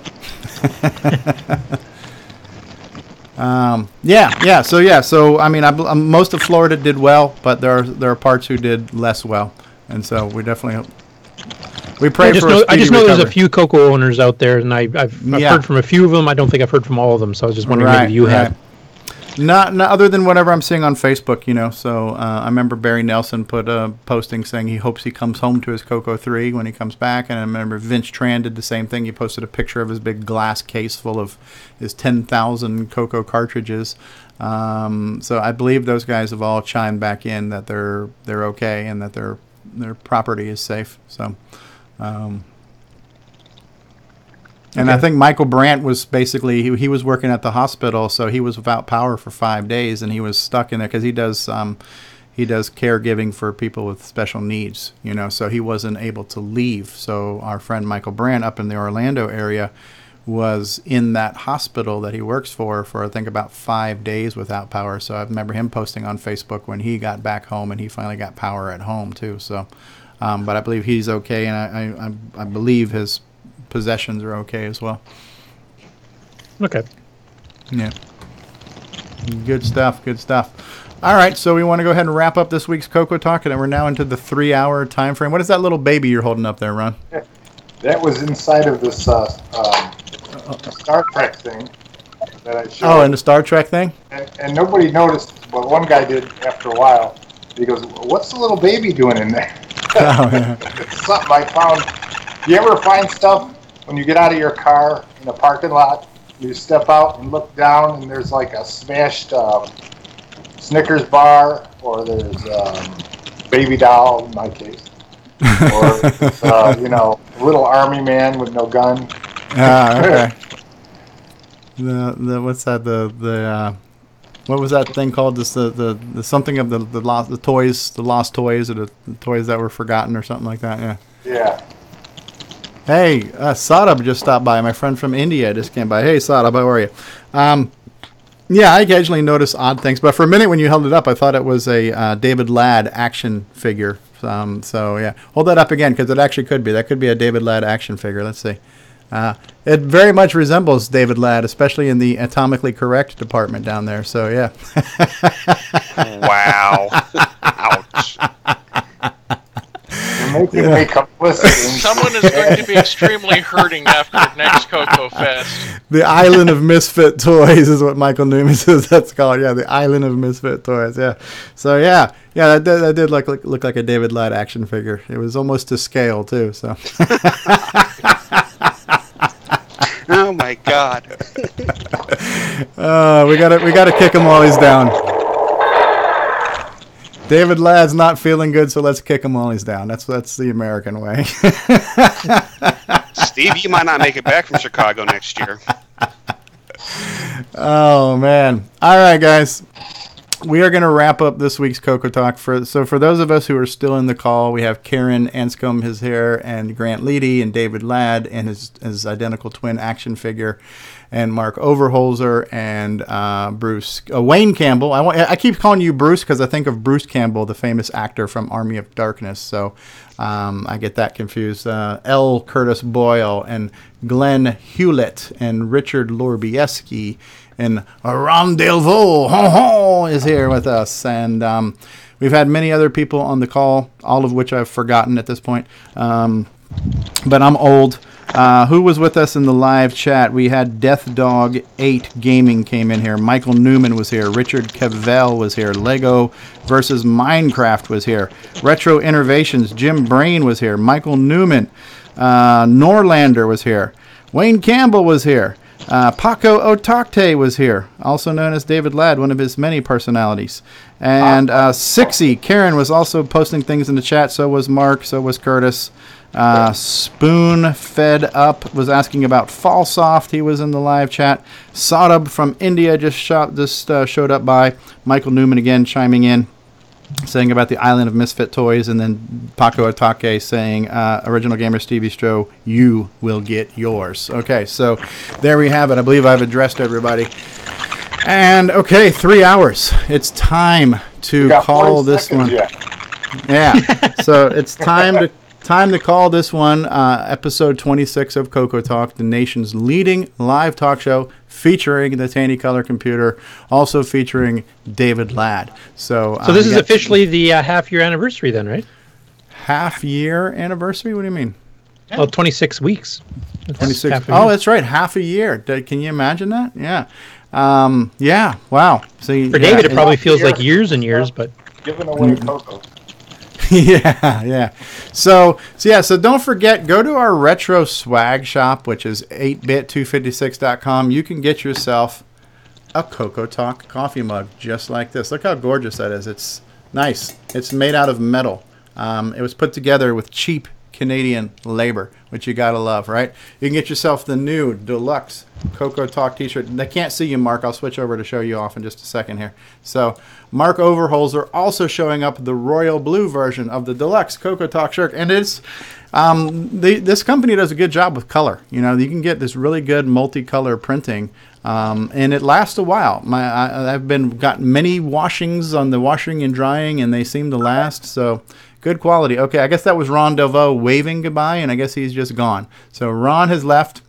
A moment of silent meditation for Ron Delvaux. And that's it, guys. So thank you for watching. Don't forget to like and subscribe. For all things Coco, go to amacoconut.com. For retro swag, go to 8bit256.com. CocoTalk.live is the site for our show. We are a podcast. You can listen to previous episodes on CocoTalk.live. And I don't know what else to say. Have I missed anything?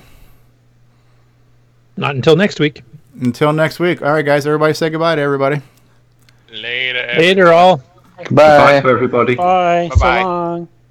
Okay. Thank you all in the live audience. Bye-bye now. Thanks for listening to another episode of Coco Talk. We certainly hope you enjoyed the show. And if you did, why not check us out on the web at cocotalk.live, where you can watch video replays of all of our live episodes, as well as send us feedback and suggestions for the show. We'd certainly love to hear from you. Until next week, I'm the Original Gamer Stevie Stroh. Keep on Cocoing, Coco forever. Have a Coco day, and bye-bye, everybody.